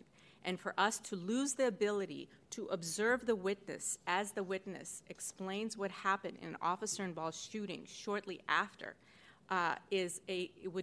it would really thwart our ability to fairly, impartially, and thoroughly investigate officer-involved shootings. And I'm concerned that that would be taken away from us because the SFPD's proposed MOU that we've received is silent on that issue. I specifically asked SFPD shall provide IAD and DPA personnel a place to contemporaneously, visually, and audibly observe the criminal interviews. What did we get? DA has ultimate authority regarding access to criminal interviews and witness officers. So if the DA's office tells us to take a hike, we have to take a hike. That's going to affect our ability to conduct the best possible investigation that we can. Last but not least, and this was an ask, this was not something, like I said, that has been in the course of our investigation, a tacit agreement between SFPD and DPA. We wanted to memorialize once and for all the timely exchange of information in the form of records and documents. In other words, as soon as it becomes available to SFPD from SFDA, we wanted to get access to it as well. And that has been shut down, period. So in our view, the negotiations that we've had so far are not quid pro quo, to quote you, Contracts 101. It is a quid pro quo. It is a negotiation. Somebody gives something up, somebody gets something, and then there's some, both people end up being unhappy, right? But this, so far, what this has been is a comparison of apples to oranges. There's literally no incentive at this point for DPA to enter into any type of MOU with the language that has been proposed, because it not only does not give us any additional information, it actually takes information away from us. And if we enter into this MOU, we cannot, in good faith, tell this commission that we will continue to investigate officer-involved shootings promptly, thoroughly, and fairly. I understand that the idea is right to know, need to know, which is something that was discussed here. But the practicality of it is that the DPA conducts its investigations contemporaneously with the criminal investigation. And that's how it should be, because memories fade, witnesses disappear. We need that critical information when it is available and when it is freshly available to all of us. We shouldn't wait for 2-3 years until the criminal case has run its course to then get the information that we need in order to fulfill our charter mandates. What our biggest concern is that this is an end run around the obligations that SFPD has under the charter. The charter section that had created an DPA, 4.136J, and I will quote, specifically says, DPA shall receive prompt and full cooperation and assistance from all departments, officers, and employees of the city and county, which shall, unless prohibited by state or federal law, promptly produce all records and information requested by DPA. So leaving it up to the DA's office and not providing us with clear information about why information is being withheld from us based on state or federal law would violate the charter. And because we are not going to get anything out of it, I think we are very far apart. What I would recommend is that we, perhaps the commission could assign a commissioner to bring us close together, or maybe, go at it again. I don't know, but. Well, let me, Well, hold can I- on a sec. May I Let me, yeah. I just want to reiterate. Thank you, Ms. Rosenstein, but you're actually making my point. I didn't come here to argue or debate who's right or who's wrong in this. What I came here is to ask for the commission's blessing to get the MOU to the public space so we can give it to you and continue this process of negotiation. I can talk about everything you talked about, but I don't think that would be fruitful now because you don't have the MOU in your hand. We are still willing to do that, and I would ask that DPA at least try to participate in that process. We're not trying to circumvent DPA. Let me be clear on that. But we're also, there's some very specific things were said in this commission about independent investigations, who has control, who has access to information. And my take on that was that if the investigation is truly going to be an independent, as much as we can get to an independent investigation, then the investigating agency, which is the district attorney's office, has control over who they give this information to. I would ask that we have a discussion about that, and you may not want to know the why, but I think it at least is important that you look at the document and we can go point by point about what was said in the commission and how that ended up in the document, and then we can debate it. But the commission can do what it decides to do. Not to cut you off, Chief. I think that what makes sense at this point is let's bring this back, let's agendize it so that you can get this information to the commission and the public. I'm going to ask Commissioner Benedicto to, I'm going to assign him as the commissioner to help facilitate these discussions since he's already the liaison and is doing work with DPA in terms of the audit, so he can help move this along. And we'll go ahead and bring this back for the agenda. Yeah, Commissioner, look, the DOJ assessment made a big to-do about these two agencies not being able to work collaboratively together. DPA does not have the document to even, very, very eloquent argument, but you don't even have all the information. So my ask is before you assign a commissioner that we try to work this out with DPA. This is a three-way agreement that is very complicated. And some of the asks from the commission complicates it even further. If we're going to give this to the to the district attorney's office, then we give it to them. And I just want to point one thing out, because this was the point that brought some of this up about need to know, right to know. Our investigators will not get the information either. Practices around the country on this issue is the administrative investigation is usually halted until the criminal investigation is done. We're doing that with the California DOJ investigations. If you look at Santa Clara County or anybody else is doing this, that's usually the way it works.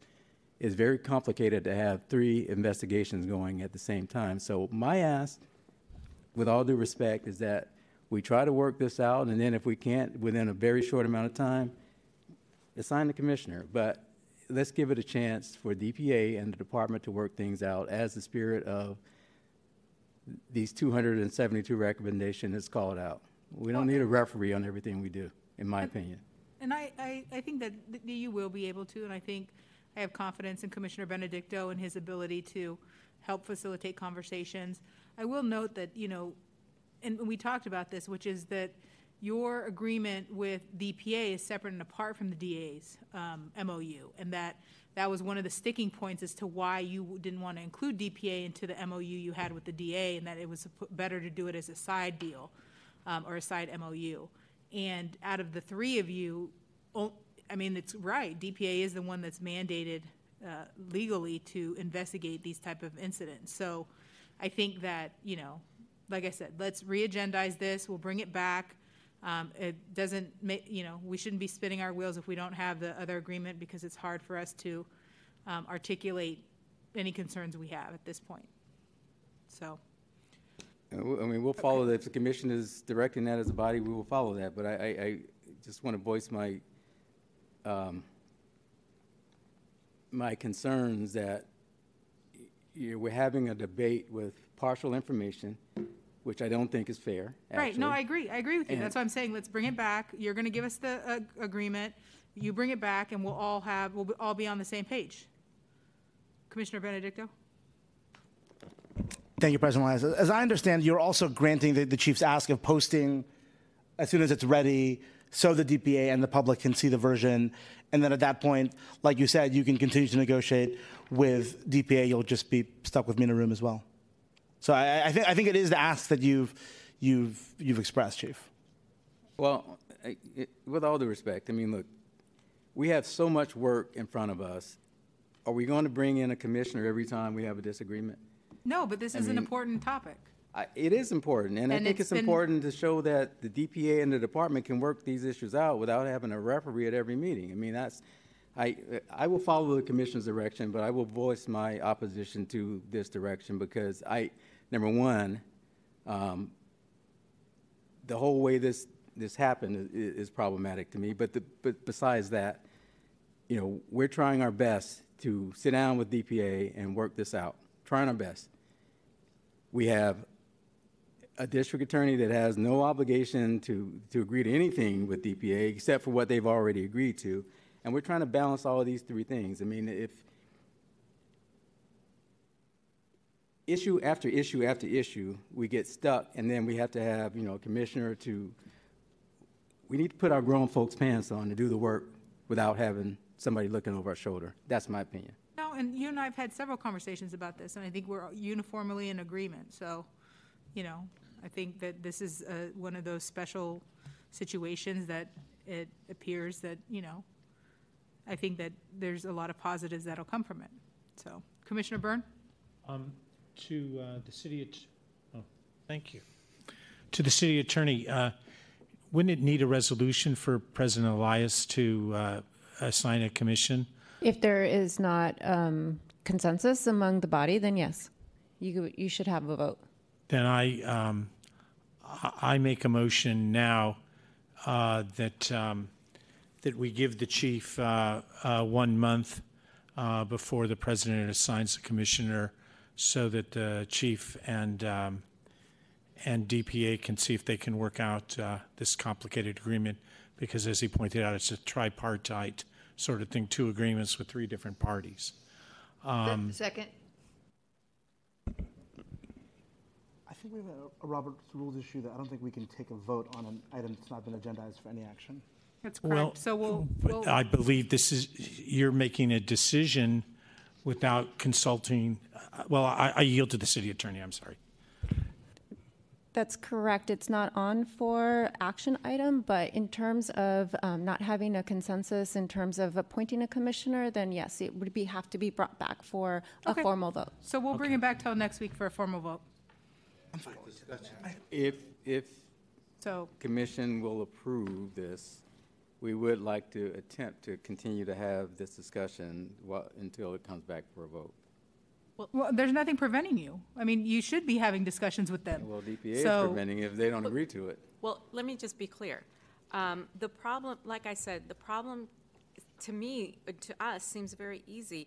If we can't even get SFPD to the table to agree to the agreements we currently have about scene access and about interview access and assurances that those will continue as is, and memorialize those in writing, then I'm wondering what further I guess what I'm worried about is what is SFPD going to offer to DPA in return for DPA giving up rights it already has and agreements that we've already made with SFPD. That I can't understand. That's how negotiations work. Some people give stuff up, some people take stuff, etc. But we have been told in these negotiations, not only do you not get everything you already get, but you're going to get less and much later.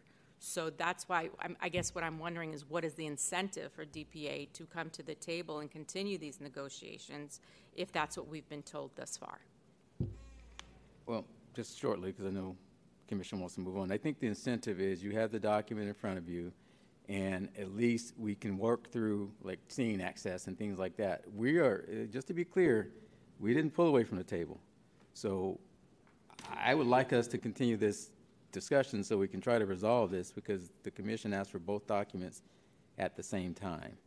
And it's really hard to do that when we're working from a document that you can't even see. Well, with all due respect, we have the one that's here, right? The one that has been published, and we have, I mean, I heard you say that there's one paragraph outstanding, and I've heard several times informally individuals comment that this version that we currently have before us is not going to be materially different from the one that is that will be the finalized version. So Which that's are you talking the about version that is currently before us, the one that was published. Oh, I think there are some significant differences, my opinion. Okay. Well, but So- based on that, this is what we're going to do. We're going to encourage you to, or I'm going to encourage you to continue your talks with DPA. I'm going to encourage you, DPA, to continue your talks with the department. We're going to bring it back next week for a vote, and hopefully there'll be some progress within that time. Okay? Can we go to public comment now? At this time, the public is now welcome to make public comment regarding line item 7. If you have public comment, please approach the podium. And there is no public comment. Next item, please. Line item 8, public comment on all matters pertaining to item 10 below closed session, including public comment on item 9, vote whether to hold item 10 in closed session. If you'd like to make public comment, please approach the podium. And there's no public comment. Line item 9, vote on whether to hold item 10 in closed session, including a vote on whether to assert the attorney-client privilege with regards to item 10A, San Francisco Administrative Code Section 67.10, action. Yes, motion to hold item 10 in closed session and assert the attorney-client privilege with regard to item 10A. Second. On the motion, Commissioner Walker, how do you vote?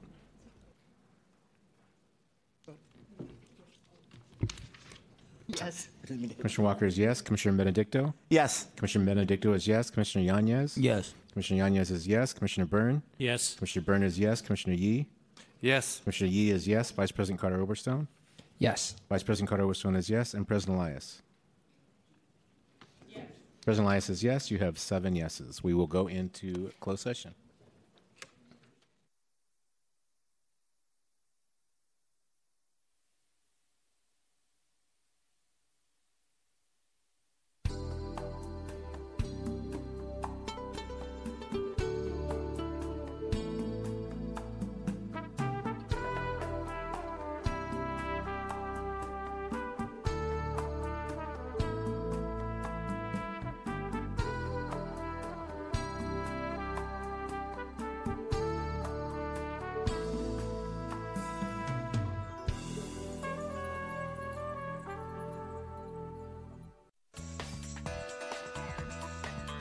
SF Gov TV, San Francisco Government Television.